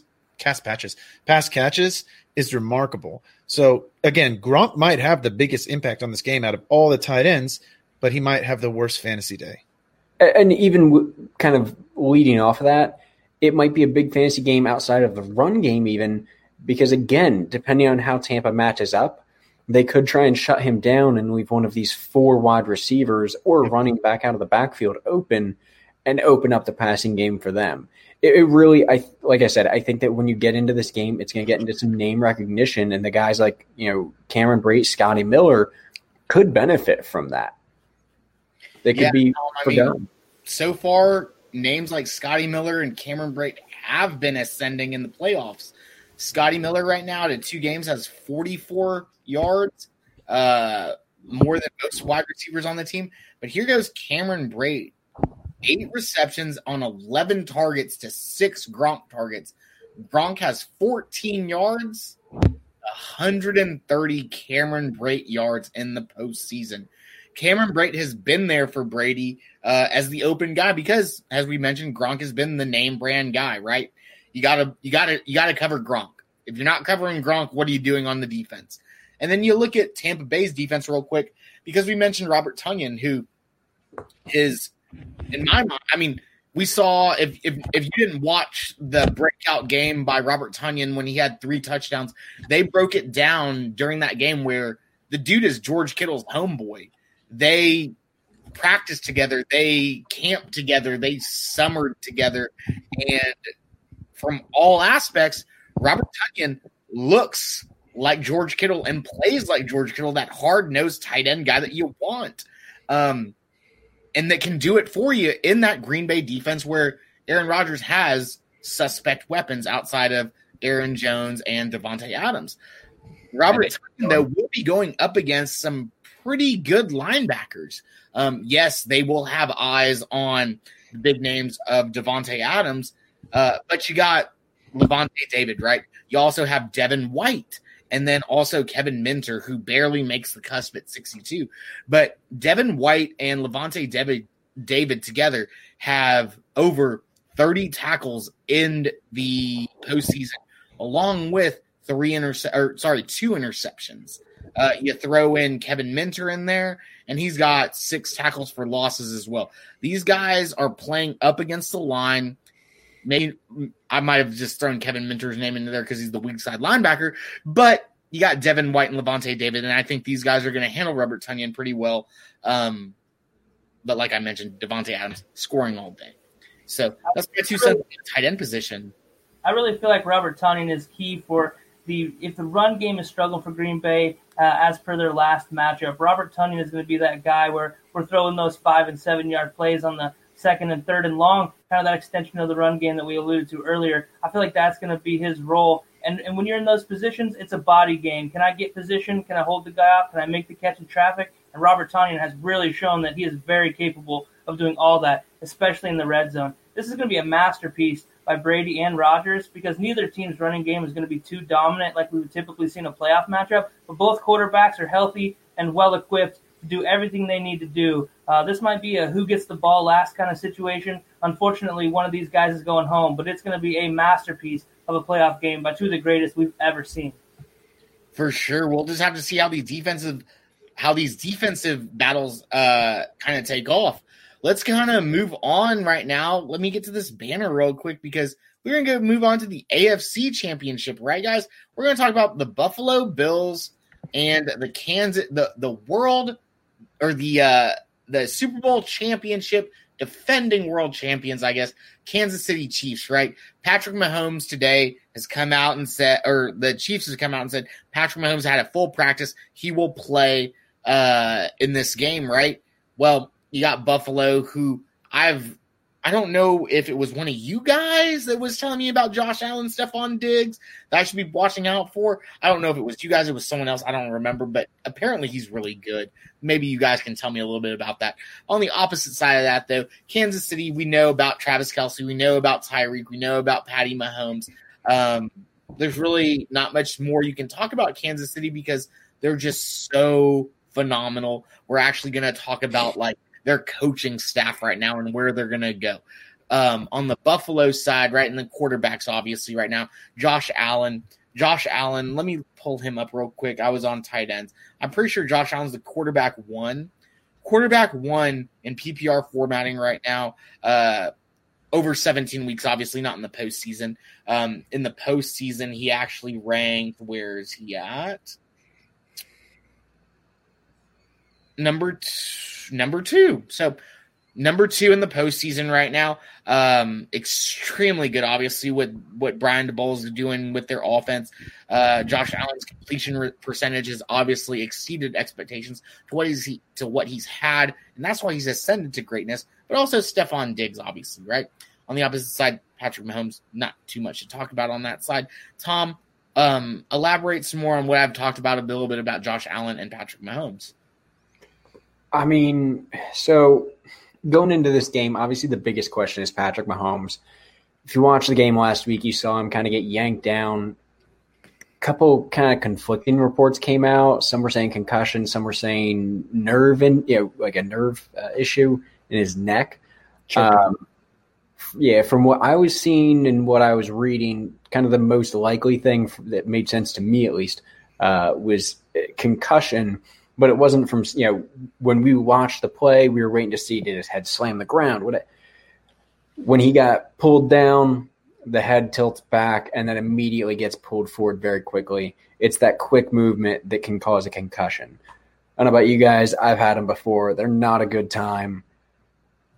Could he get cleared this week? It's possible. But if he's not cleared, while anything is possible, I don't trust Chad Henne. If Mahomes is cleared and playing, I am into him. I think that this is, the Chiefs' game to lose. But with that being said, Josh Allen is a quarterback that could win that game. He could make the Chiefs lose because he's that good. Like I said earlier, Josh Allen is, one of those guys that really an underrated quarterback this year. I think even though most people have him as a top-tier quarterback, really he's MVP caliber. This year alone, I mean, the guy 4,500 passing yards, 37 touchdowns, 10 interceptions, and a 69.2% completion percentage. Nice. 69. Right? That's good, right? I mean, that's good. So here's the thing, though. Like, no one told me about this season, right? What's that? I had him ranked real high. Yeah, y'all did. Even I didn't know. Way up there. Yeah, even I didn't know. But the big difference is it's the ascension, right? You look at his first 3 years here. His rookie year, 52.8%. So like just rounding the numbers here, 53% completion percentage his rookie year, 59 his sophomore year, and now third year in 69.2.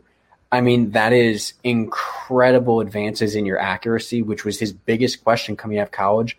And if he has solved that, he is going to be a generational quarterback for years to come. And they can build around him. I mean, this is a guy that's a team player. Stephon Diggs, a lot of people thought was a cancer in the locker room. He and Josh Allen are best friends. They love each other, right? These guys both young. Brady, Antonio Brown type thing, but sure, whatever. They're good. He's a great athlete. I think that there's a little different argument for Antonio Brown versus Stephon Diggs about what makes them bad for a locker room. Bills right now. Keep it moving. But we'll skip it, yeah. But yeah, I think as far as this game goes, I think Josh Allen could have the bigger game, assuming Mahomes is in, simply because it is going to be some keep up, I think. But again, I think Josh Allen could keep up and even slightly edge Mahomes towards the end of that game. Brian? Man, to me, I was thinking about this earlier. It all boils down to a simple fact. If Mahomes plays, I think the Chiefs win, and I want exposure in fantasy to both Allen and Mahomes. If Mahomes doesn't play, I'm concerned about both quarterbacks. I'm not touching Chad Henne, sorry. I don't give a crap. It's Chad Henne. Josh Allen, if the Chiefs can't score with the Bills, Josh Allen's fantasy ceiling concerns me because he'll just get safe. They can't really run it, so I guess he's the safest quarterback that I could talk about with this because he is their running back per se. But I want Mahomes to play for a bunch of different reasons. But if Mahomes does play, I want Allen. If Mahomes doesn't play, I am staying away from Josh Allen just because I don't think they're going to score that much because they're not going to need to. And if Buffalo can beat Chad Henne, I think Buffalo beats a Chad Henne Kansas City pretty handily. I don't think they can beat an all-the-way right Mahomes and Kansas City. So I probably am going to go Rodgers as my QB in DFS with a backup of Allen just because of his rushing ability. And then Mahomes would be the problem is Mahomes is probably going to be chalky this week. So is Allen. So, all four of these guys are going to be hard to find the not chalk. So I may put some variety in there. But if Mahomes doesn't play, I'm going to avoid both of these quarterbacks. Billy, what are you thinking? Oh, sorry. Your thoughts on Kevin's question here?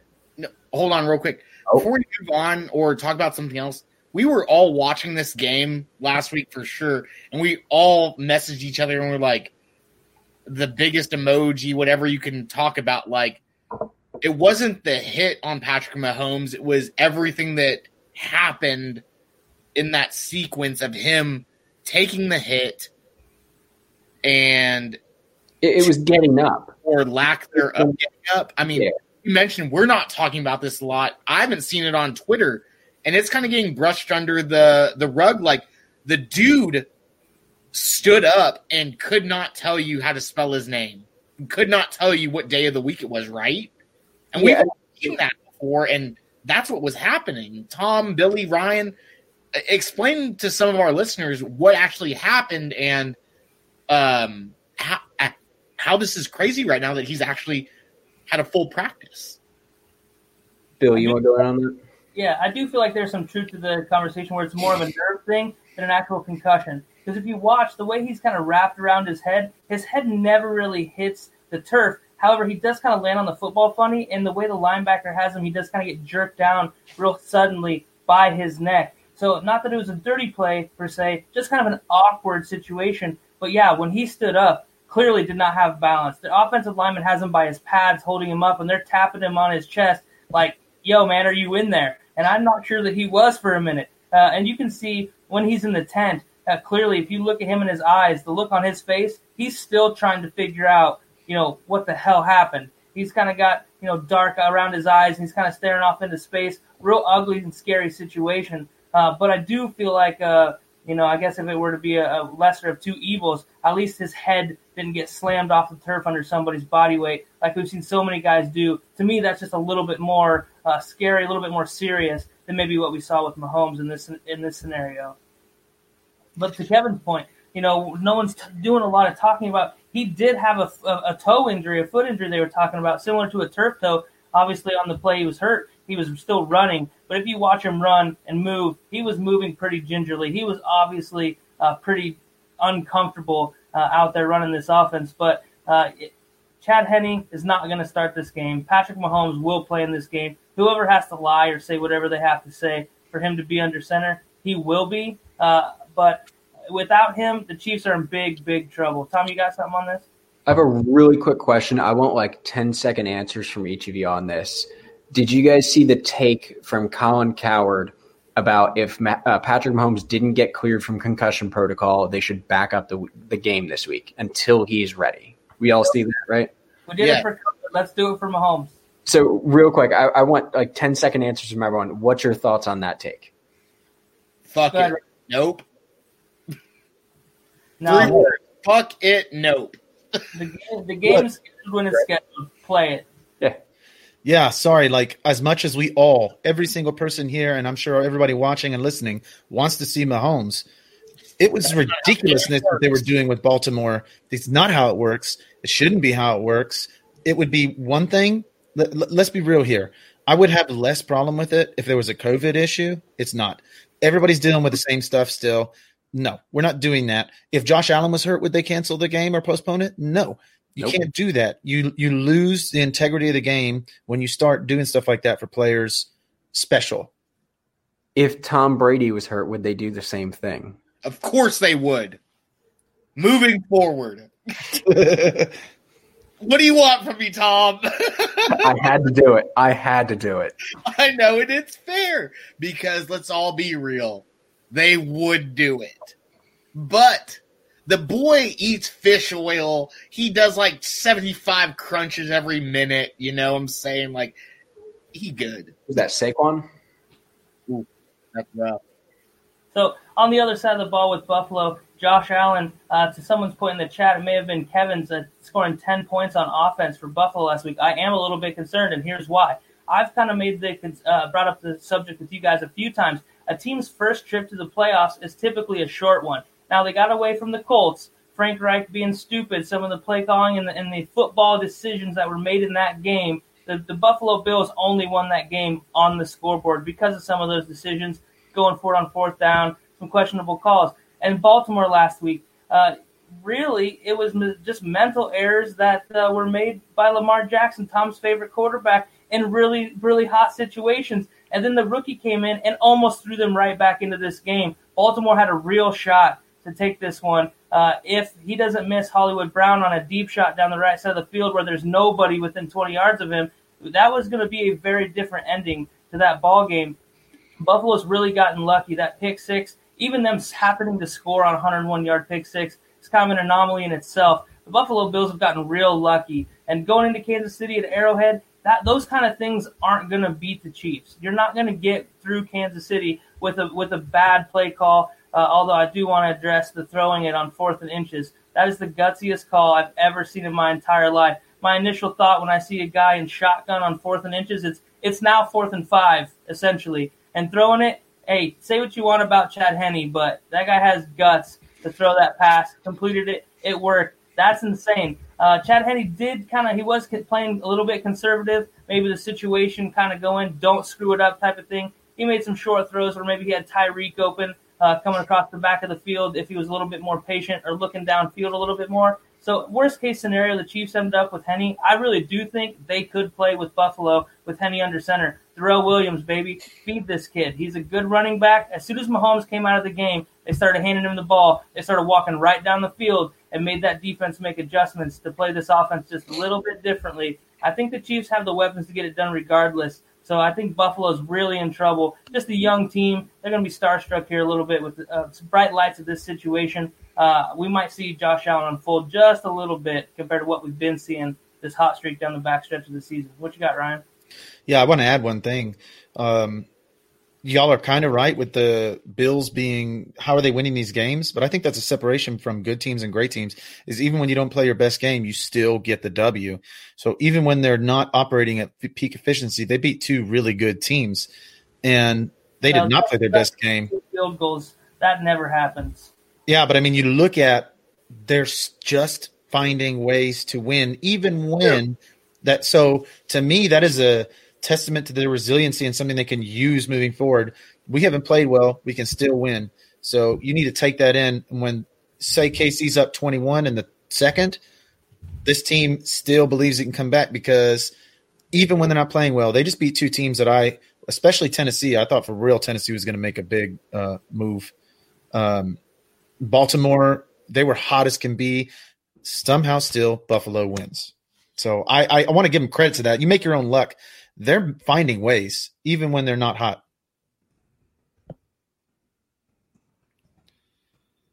All right, are we moving to running back? Yeah. All right, who's running it? Tom, you going first this time? I guess, man. I'll tell you what, running back's a weird one in this game. Like, I looked at the Bills and I realized we have Singletary, who I do like him. And then it's Devontae Freeman.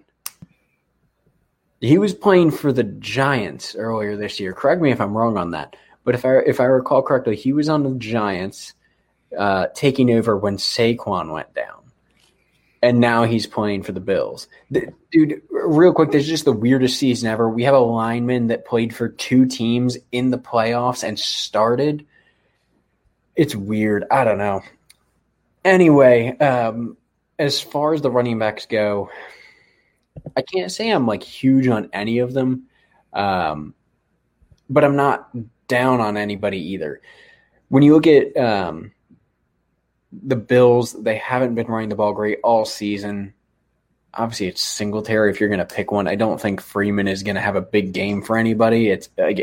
That's not. He's your change of pace guy. He's just to get Freeman off the field every couple of plays, from what I've seen at least. On the other side, there's CEH, Lev Bell, and Williams. I mean, Williams last week all of a sudden came in and had a pretty solid game. I mean, I was very impressed. Like, you anticipate this being the CEH show or even Lev Bell show, but no, that's not what they're going to do. The Chiefs are going to throw you off and play whoever they decide is going to be a fun person to watch out there that week. Because last week he went out for 13 for 78. I mean, you're averaging 6 yards a carry as you're a third-string running back. Like, I just don't understand how the Chiefs offense does it. Andy Reid, I don't know, give it a few more years and then he'll suck and somebody will drive him out of town, right, guys? Isn't that how it works, or is that just Philly? That was just Philly. Great. We're doing well up here. No, I mean, I think if you had to pick running backs from this game, it's Singletary for the Bills. Like I said, I don't question that one too much. I want to go CEH for Kansas City. I just hope that the other guys don't scavenge too many touches off of him. Yeah.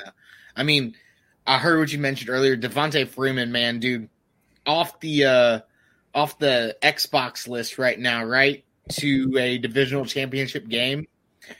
On the opposite side, though, for Kansas City, you really don't know what Andy Reid's going to do, because Darrell Williams, Le'Veon Bell, who knows, right? What I do want to talk about is, I'm not touching Andy's running backs, right? Like Ryan and Tom mentioned, I think Billy mentioned that too.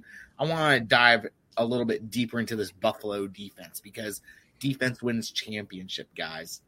Kansas City, even with Patrick Mahomes out there, has to go up against a really good Buffalo defense right now. You got Matt Milano, number 2 linebacker in the playoffs. You got Tremaine Edmonds, the number 2 linebacker. So both these guys in the middle of this defense in the front 5 are extremely good. Then you look at Micah Hyde, you look at Trey White, you look at Poyer. My guy, y'all don't know about me and Jordan, though. Me and Jordan, boy, Jordan Poyer, man, dude is lit. And then you look at Johnson, you look at Wallace, and then you look at Norman, obviously, who doesn't need an introduction. This Buffalo Bills defensive secondary is extremely good. I would say in the playoffs right now, they're the number one secondary, and their stats back it up. You're looking at their front two right now, Milano and Edmonds. 36 tackles between the two of them. Tackles for losses. You know, what's this right here? You got 6 interceptions. Ridiculous. You got Micah Hyde with an interception. You got Poyer breaking up passes. I mean, you got Norman doing Norman things against, obviously, the best offense or the most electrifying offense in the league, where one out of any one of their receivers can burn you. So you have that going for the Kansas City offense. Like we all say, if Patrick Mahomes doesn't play, it's lights out for KC. Go Buffalo. I'm going to probably jump through a table this weekend and say Buffalo wins this game, you know? I'm sorry, guys. You know how I am with the underdog story. I love the underdog story. I love Disney Plus. You know, check Famar. Marco in the chats, check Famar if y'all never seen Safety from Disney Plus. Phenomenal movie. Go Clemson Tigers. And that's really all I really want to talk about the running backs in this. The wide receivers, if no one has anything to talk about the running backs, though, Ryan, why don't you kick us off? Oh, Billy, kick us off. You skipped a lot of people. I want to talk about Darrell Williams a little bit. This guy averaged 6 yards a carry last week, 13 carries, 78 yards, 4 targets and catches for 16 yards. And this is a guy that's been pretty productive in this offense. He's the forgotten about commodity behind Le'Veon Bell, CEH, that we're still kind of question marks about CEH's health. However, last year, Damian Williams got it going in the playoffs for Kansas City. And if they're going to win this thing, they're going to have to find some production out of the backfield. It's always kind of been the catalyst of the Andy Reid offense, and this kid is it. I'm telling you right now, he'll have 100-plus yards rushing. This will be his coming-out party as Kansas City just starts to bury the Bills late in this game as Buffalo's luck runs out at Arrowhead. This guy's going to have a really good game. It's a really good back. He's a big back, 225 pounds with pretty good speed, and catches the ball a lot better than most guys his size. So as far as the only running back I care about, I think he showed last week he could carry the load if they had to lean on him, and I think they will, especially if there's any question about Mahomes' foot or that toe coming out of last week's game. Betfred has come all the way from England to the great state of Iowa with over 50 years of sports betting experience. Fred is known in the UK for 3 things: customer service, bonuses, and delivering the best overall experience to players. Need more? Download the Betfred Sports app today and receive up to $250 in free bets when signing up. No emperors, no movie stars, just a sports book you can trust. Download today. Proud partner of the Iowa Wild and Iowa Cubs. Must be 21 plus. Wagers only accepted in Iowa. Gambling problem? Call 1-800-BETS-OFF. Switching and saving with Geico is easy, so you're free to ponder life's big questions. Like if a person can get discombobulated, does that mean the rest of the time they're just like combobulated? Are we humans always in a state of combobulation? Until, of course, something dramatic happens and we are discombobulated for a while. Then we go back to being combobulated. Yeah, that's probably how that works. Switch and save with Geico. It's easier than you think. Yeah, I guess I'll touch on the only guy I'm really intrigued with. I know Devontae Freeman is there, but Yeldon got some run last week, and just for his pass-catching capabilities, he's an interesting plug for DFS. Just because running back, in my opinion, is so crap this week, and I don't really like it that much. So if you're going to punt, Yeldon might be the punt that you would go with, and you can really stack that roster with everybody else. He's going to cost nothing. Big weeks in Jacksonville, too. He's a secondary guy. He's a pass-catching back for sure, and if you're in a PPR situation, I think you could do worse. He's absolutely a forgotten about guy. I mean, I forgot about him. I'm about to plug him in half my lineups right now. But Darrell Williams, think Latavius Murray, very similar type of back, a little bit shorter, but big-body guy that moves a lot better than a guy his size should. Yeah, and you know what, Billy, before we move on to wide receivers, Damian Williams, a guy that really wasn't that impressive in the regular season, nuclear playoffs, because that passing attack is so devastating that really one of those running backs could be the running back of the week, but I just don't know. I like the Williams call. Another punt that I think I will probably plug and play. Before we get to wide receivers, though, guys, I do want to do a quick read from Trophy Smack. Commemorate your league winner in the best possible way. Trophy Smack creates trophies, belts, and rings with free engraving and shipping. Now, you can get a free ring with your purchase of a trophy or belt if you use the promo code BELLYUP. Trophy Smack sent us an awesome trophy to the Belly Up Bowl winner, and we're really pleased. We can't wait to get that trophy sent to my house next year. So, but yeah, guys, if you're going to order trophies, rings, etc., anything, Trophy Smack is where you want to go to get it done. So let's move on to wide receivers.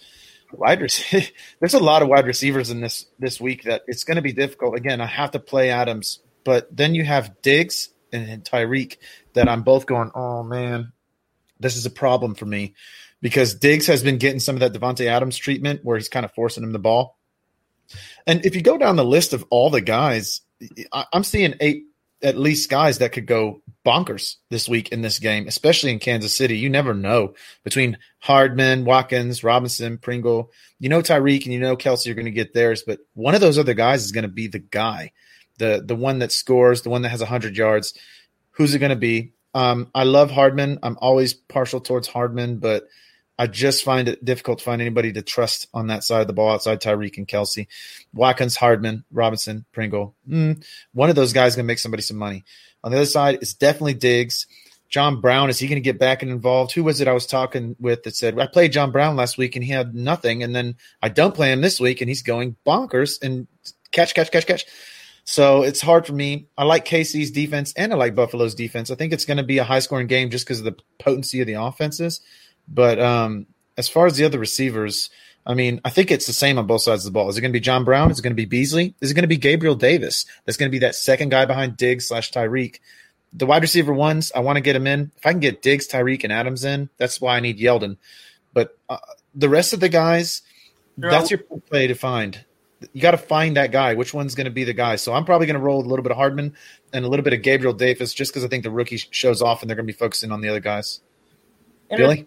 Interesting observation. The last 4 teams here, as we look at the Final Four of this conference championship game, as far as just from the receiver position, not counting tight ends and all that, the Chiefs may have the least impressive personnel grouping. That's kind of a nutty way to think about it. The Bills are deep, obviously the Bucs, and we talked about the guys in Green Bay. I'm not sure that Hardman and these guys really, Sammy Watkins, great player, but he's really riding out name value from being the draft pick out of Clemson and maybe a really good rookie year in Buffalo. But other than that, he's kind of been underwhelming. But, hey, this was a good revenge game, Sammy Watkins' revenge game, and this is a big opportunity for him and a big spot to do it. I think Tyreek's going to have a huge day. I think it's just kind of time. It's been a little bit since we've seen him really go off, and that's kind of his thing. About the time you forget about him is one of those days where he has 200 yards and 3 touchdowns in a quarter like he did in Tampa Bay. And I'm looking forward to that happening in the Super Bowl again here in a couple weeks.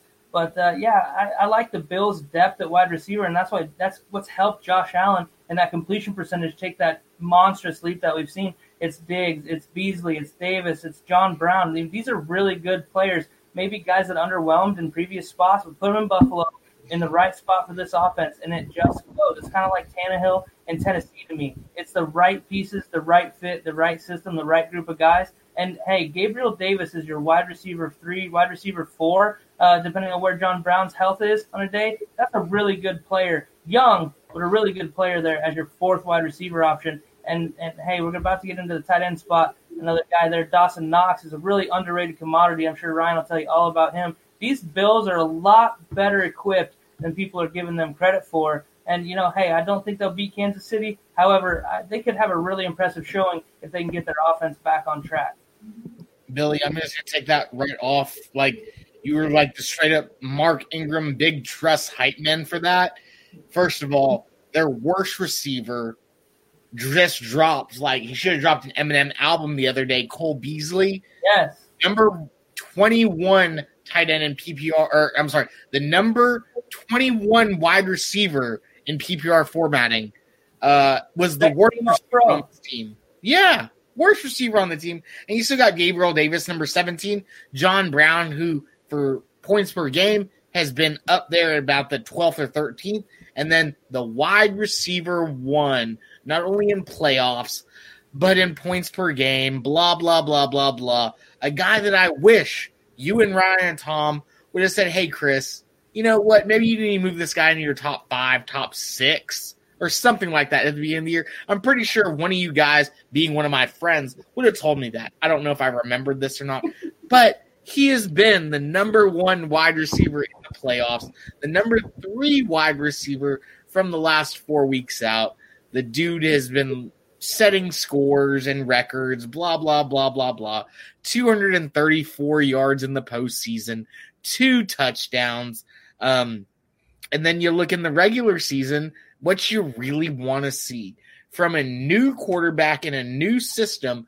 The dude is getting 8.1 touches per game. True touches, not targets, not end arounds, true touches. The dude's got the ball in his hand 8 times per game. That's a fucking lot. The Buffalo Bills have given him the ball. Josh Allen's got full trust in him. He's going to do it for you in this game. And then you look on the opposite side, right? In that mirror image in Tyreek Hill, what you see day in and day out, the Devontae Adams type, you know he's going to score at least once. Who else is going to score on that team? You don't know what's going to happen. And you look at the defense of the Buffalo Bills, and you look at the defense of the Kansas City Chiefs, and Kansas City defense is not as impressive as the Buffalo Bills. You got the Honey Badger, you got Snead, you got Ward, you got Sorensen, you got Breland, who are all in your top 62, but Breland, Sorensen, Ward, Snead, they're all tied for number 62. Matthew the Honey Badger at 45.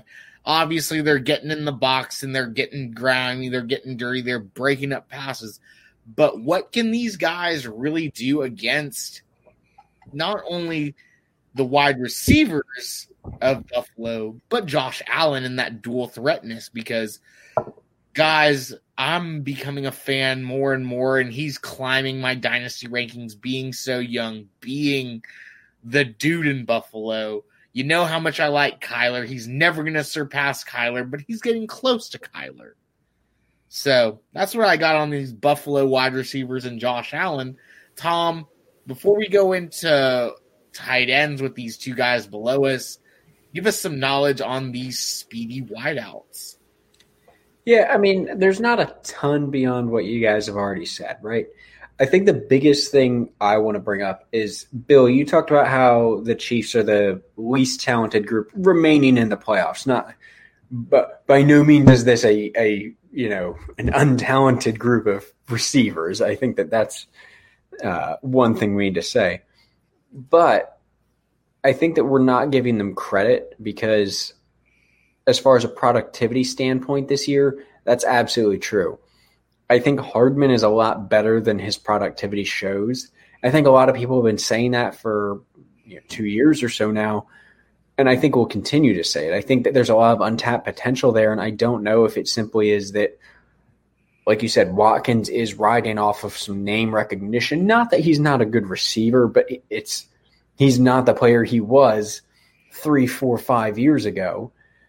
If he moves on and Hardman takes over that number 2 receiver role opposite Tyreek Hill, can Hardman have that breakout season and really show us that he can be, again, maybe not a number 1 receiver, but a solid number 2 that's going to put up 750 yards on a season and a couple touchdowns?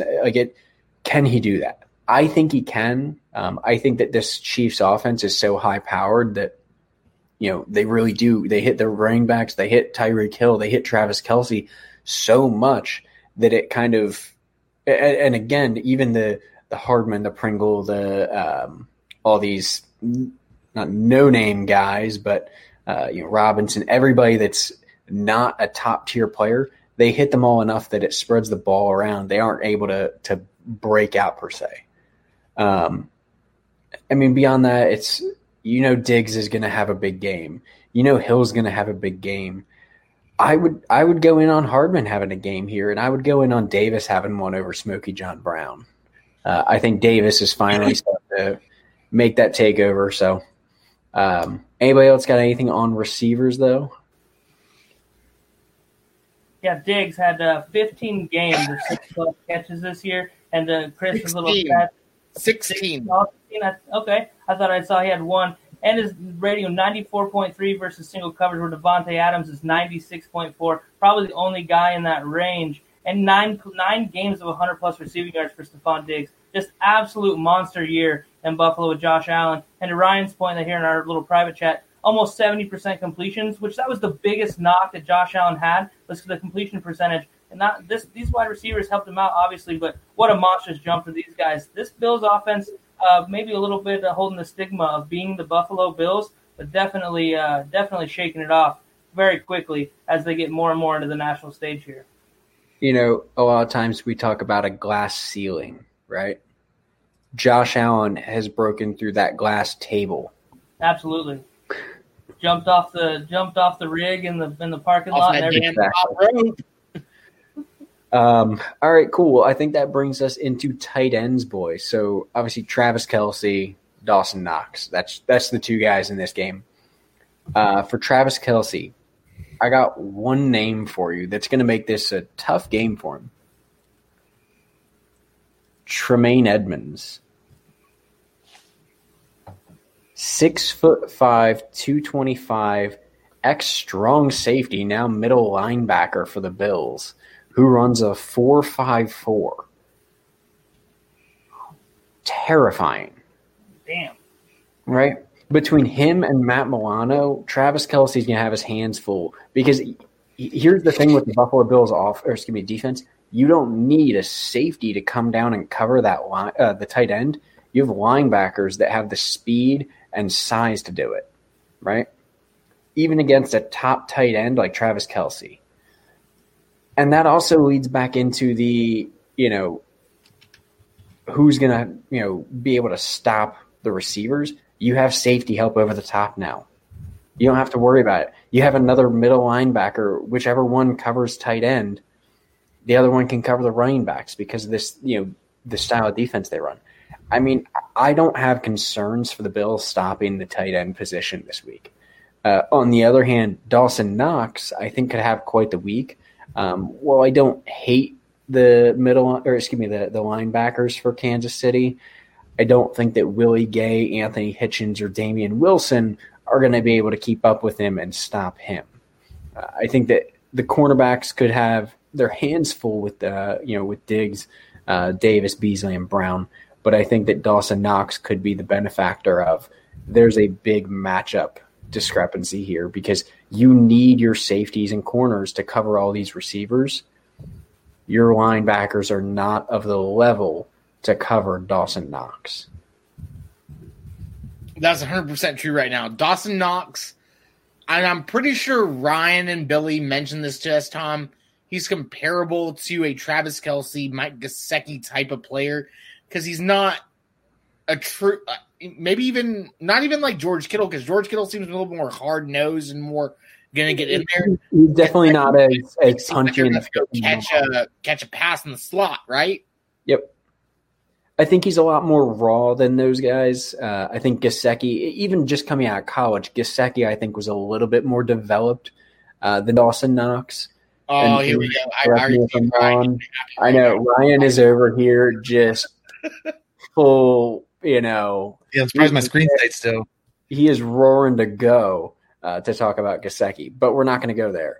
I think Knox, well, he's raw. He can develop and really become a top tier tight end over the next 2 years or so. Betfred has come all the way from England to the great state of Iowa with over 50 years of sports betting experience. Fred is known in the UK for three things: customer service, bonuses, and delivering the best overall experience to players. Need more? Download the Betfred Sports app today and receive up to $250 in free bets when signing up. No emperors, no movie stars, just a sports book you can trust. Download today. Proud partner of the Iowa Wild and Iowa Cubs. Must be 21 plus. Wagers only accepted in Iowa. Gambling problem? Call 1-800-BETS-OFF. But what do we got on tight ends, boys? All right, I'll You could jump probably in. go tight ends all day if you really wanted to. Oh, Yeah, But for sure. Ryan, take us to the promised land with tight ends. Okay. I said lock in Devontae Adams. I have another lock for you right here. And before I tell you who it is, I just got to list a couple things that I found fascinating on, and this is just DraftKings. So I'm looking at my tight ends right now. Travis Kelce costs $8,000. $8,000. That's cheap. Number two tight end, the Not second most worth it. expensive, Robert Tonyan, $3,600. Worth it. Less Wow, than half. that's a big difference. It's huge, right? It's huge. I mean, Kelsey's going to score. I think we can all agree Kelsey's going to score, but you're paying primo for that touchdown. Tonyan at 36, Gronk at 32. Check out who's fourth. Brait at 3,000. Wow. Fifth, Dawson Knox, 2,800. Yep. Adding him to who's already on my lineup. I just had to look at the other prices because I couldn't believe what the pricing was for these guys. Like, obviously, I get the Kelsey thing, right?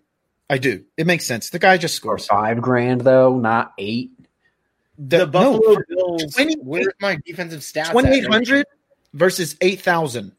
It's a 6,200 or 5,200 gap. The gap between Kelsey and number 2 is 4,400. That's So- the only way you're able to get some of those receivers that you were That's- talking about, Ryan. One Hey, of those there's- that's okay. the- So there's not a linebacker on Kansas City's team that can match up. no. With It's Dawson just Knox. a no-brainer to me. As much as I love Kelsey, as much as I love Tonyan, as much as I love Gronk, and as It much as I allows you to think pay Brait, up at other positions. Brait costs 200 more than Knox, guys. 200 more than Knox. Dawson Knox, Darrell Williams are going to allow you to pay up for these guys that you have to do well this week. I'm telling you Yep. right now, that there's going to be some money to be made with those two guys in your lineups. Every single lineup I have is going to have Adams and it's going to have Knox just because of that price point. That's ridiculous. He's a touchdown away from being valuable. Just one TD, 6 points, and he starts paying for himself after that. So he And- costs $200. Yes, and Kelsey costs $8,000. Yeah, it's a I bet He you'd has at least 30 yards to pay off. 30. One catch for 20 yards pays off. That's insanity, right? Like, what's the price? How did they get there with that? I don't understand why he was so cheap. He will be in every single lineup I do, whether it be in flex if I wanted to pop in a Kelsey. I'm really actually about flexing a tight end this week rather than a running back, unless you can get one of them big name receivers in there for you. I'm going to flex a tight end, maybe a Gronk at 3,200 or a Brait at There's not 3,000. even a big name tight end that I could outside of like the top 4 that I'd be like super comfortable with, you know? Yeah, well, Knox is the 5th. Even Tonyan at that 3,600 price point, I feel it. I feel it too. I'd rather take Knox. Well, I'll take them both. Yeah. I was going to make a point to you what you just said. Tonyan will be my flex. If I get one of them expensive receivers, I'll do it. But if I can't get an expensive receiver, I'm going tight end. I'll have some money left over in my budget, and that's how you really win these tournaments. Is you don't zero out your lineup. You have a unique lineup. So for me, Knox is going in automatically, and I may slot in a tight end as my flex, especially considering their price points. Or if I can afford Kelsey, I would love to do that, but that's just expensive.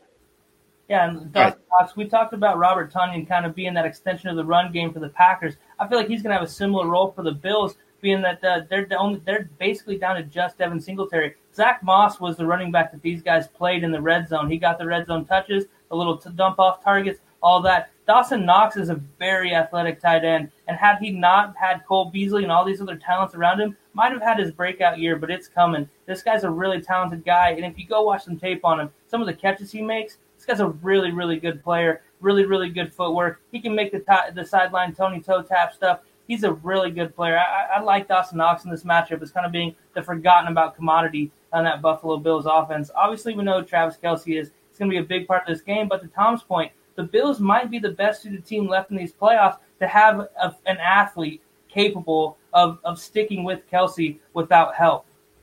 So that being said, Dawson Knox, he could have a big breakout day, kind of unsuspected, kind of that one guy that the Chiefs don't necessarily have an answer for without leaving John Brown or Gabriel Davis or Cole Beasley in a real favorable matchup, which they're not going to do. I really like this Dawson Knox game this week in Kansas City for sure.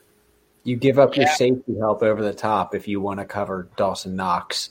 And if that happens, Stephon Diggs blows you open, or Gabriel Davis or Smokey John Brown deep, because Josh Allen, Lord knows, has the arm for it. He likes to rip it too.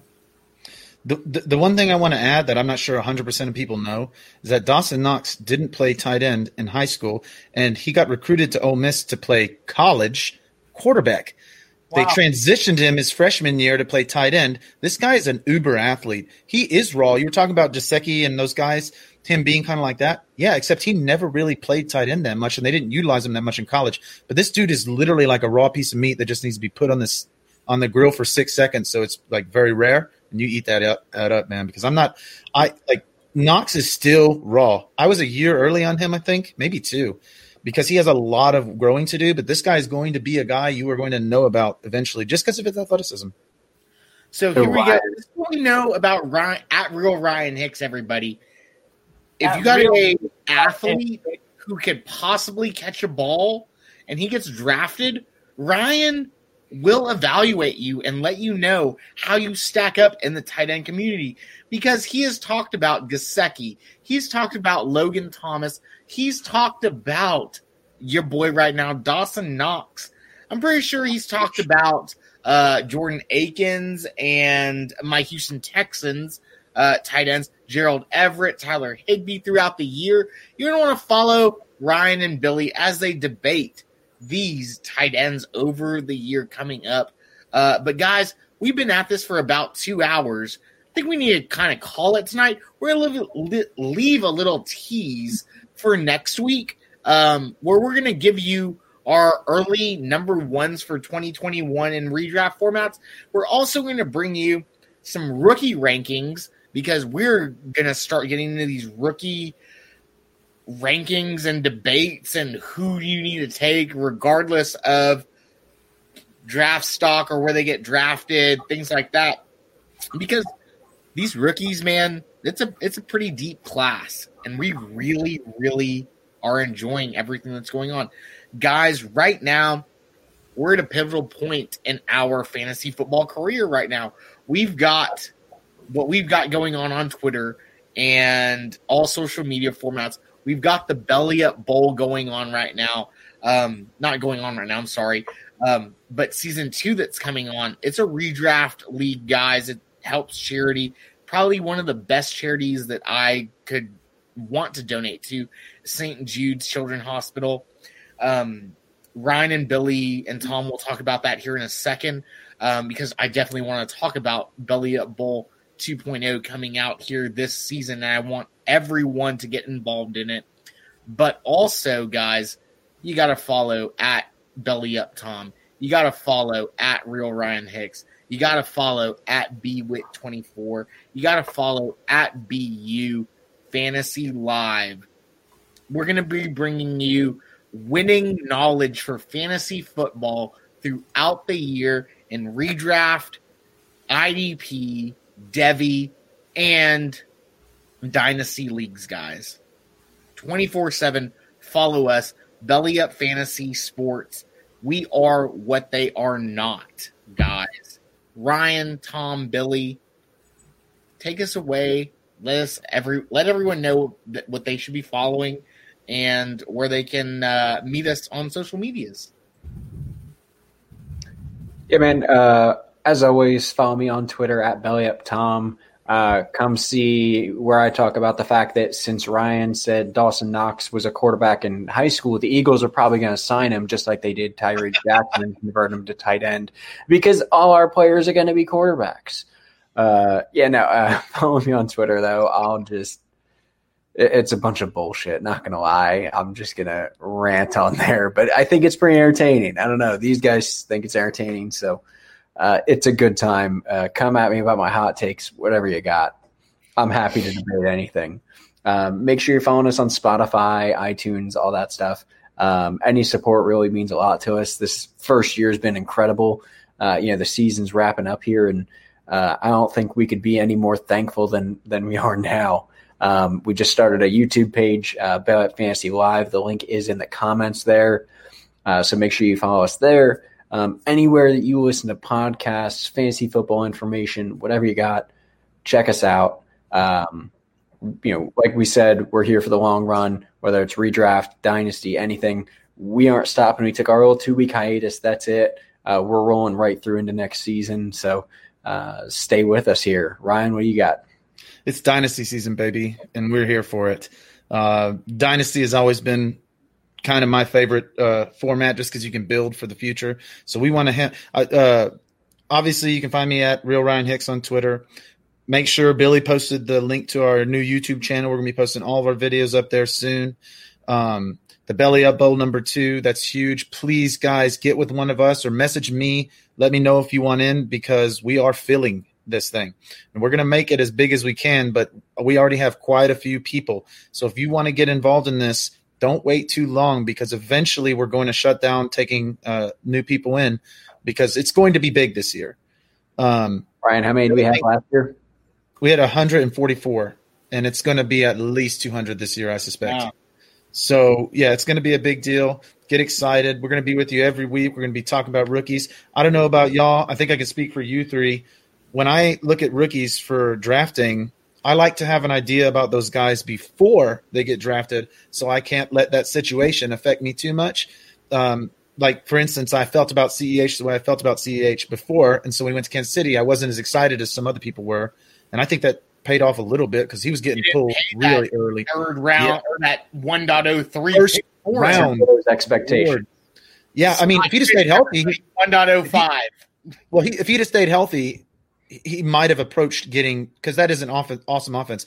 But I want everybody that listens to us to have an idea coming into the NFL draft about who these guys are and what to expect before the situation can either push you up or push you down based on where they go. So that's really what we want to focus on too, is getting those rookies analyzed and talked about and give you a really good idea of who they are before they get drafted. For sure. And anybody like me that maybe hasn't been that into the dynasty side of things, get involved and check it out. It's a lot more fun than you might think. And we're going to be bringing you a lot of that information for the guys that, rookies that maybe you aren't as familiar with, the big name guys, maybe you don't follow college football like you do NFL. We're going to do that work for you. So stay tuned. We're going to be digging in, breaking down film, breaking down metrics, paying attention to the draft. We might have a great show draft night. We've talked about maybe going live, watching the draft, and doing some breakdown stuff. We got a lot of things in store. Belly Up Bowl. If you didn't get a chance to join us last year, definitely get with us soon and get in with us this year. We had a great event. Rusty Meyer took home $1,200, an awesome trophy, Smack Trophy. I mean, if you're not in on that, I don't know what gets you going for fantasy football. But come join us. We had a great event last year. It's going to be bigger, badder, and more fun this year. Check us all out. Hit us up if you want to get involved or want to talk about any certain platform. Maybe we can get something going on the show for you, too. Make sure we cover everybody's bases for anybody that might be listening from afar. Last thing, I'm sorry, I forgot to add this. No matter what format you do, we're going to be doing that next year. So if you want to get involved, but you're like, I don't want to do the Belly Up Bowl. I want to do Best Ball. I want to do Auction. I want to do Guillotine. We're doing it. We're doing it big. Wait to hear you talk about IDP leagues. Well, I'm not doing IDP, but we will likely do. We'll help you out with those, baby. I'm saying, come on with it. Hey, yeah. If for some reason we don't have it at Belly Up Fantasy Live, because our show can only be so long, all of us have significant others that will kill us if we keep going too long. Yes, but true. If it's not in the show, we guarantee that at Belly Up Sports, Belly Up Fantasy, we have the information you're looking for. So make sure you're checking out Belly Up Sports and Belly Up Fantasy as well. One thing I want to start though, Tom, this year, and I think you might like this because I want to nominate you as the head guy. Uh-oh. This is new. Vampire League. I'm about Vampire League. We should do Vampire Leagues. Tom is the vampire. When you're the vampire, you draft after everybody else's draft, you draft, and then if you beat anybody, you get to take a player from them. You're the vampire, so you get to take their best player. That's just straight hot takes and then just steal everybody's That's player. it, baby. That's it. It's straight hotness, baby. Vampire League. Everybody, terrible. Get in on it. Vampire League right now. We'll set this up for the draft tomorrow. I mean, shit, it could happen tomorrow. I've already drafted a couple times. Yeah, we've already had drafts between all of us. So let's set that up. Let's do a fan listener league where we can do a vampire league. Tom will start out as the vampire, and we'll run it. We'll run it ragged, baby. Yes, that sounds awesome. Awesome. Okay, guys, it's been 2 hours. I gotta turn this light off. I gotta go eat dinner, and I gotta handle some things. And I'll see y'all tomorrow. Right? Thanks, guys. As always, Belly Up Fantasy Live. You can always follow us on all social medias. Thank you so much for listening, guys. We'll keep it going through the offseason. Have a good one. Let's go. Betfred has come all the way from England to the great state of Iowa with over 50 years of sports betting experience. Fred is known in the UK for 3 things: customer service, bonuses, and delivering the best overall experience to players. Need more? Download the Betfred Sports app today and receive up to $250 in free bets when signing up. No emperors, no movie stars, just a sports book you can trust. Download today. Proud partner of the Iowa Wild and Iowa Cubs. Must be 21 plus. Wagers only accepted in Iowa. Gambling problem? Call 1-800-BETS-OFF. And now it's Geico's Motorcycle Rules of the Road. Avoid biking in the rain and never touch another person's bike. Hey guys, look at these bikes. So shiny. Whoops.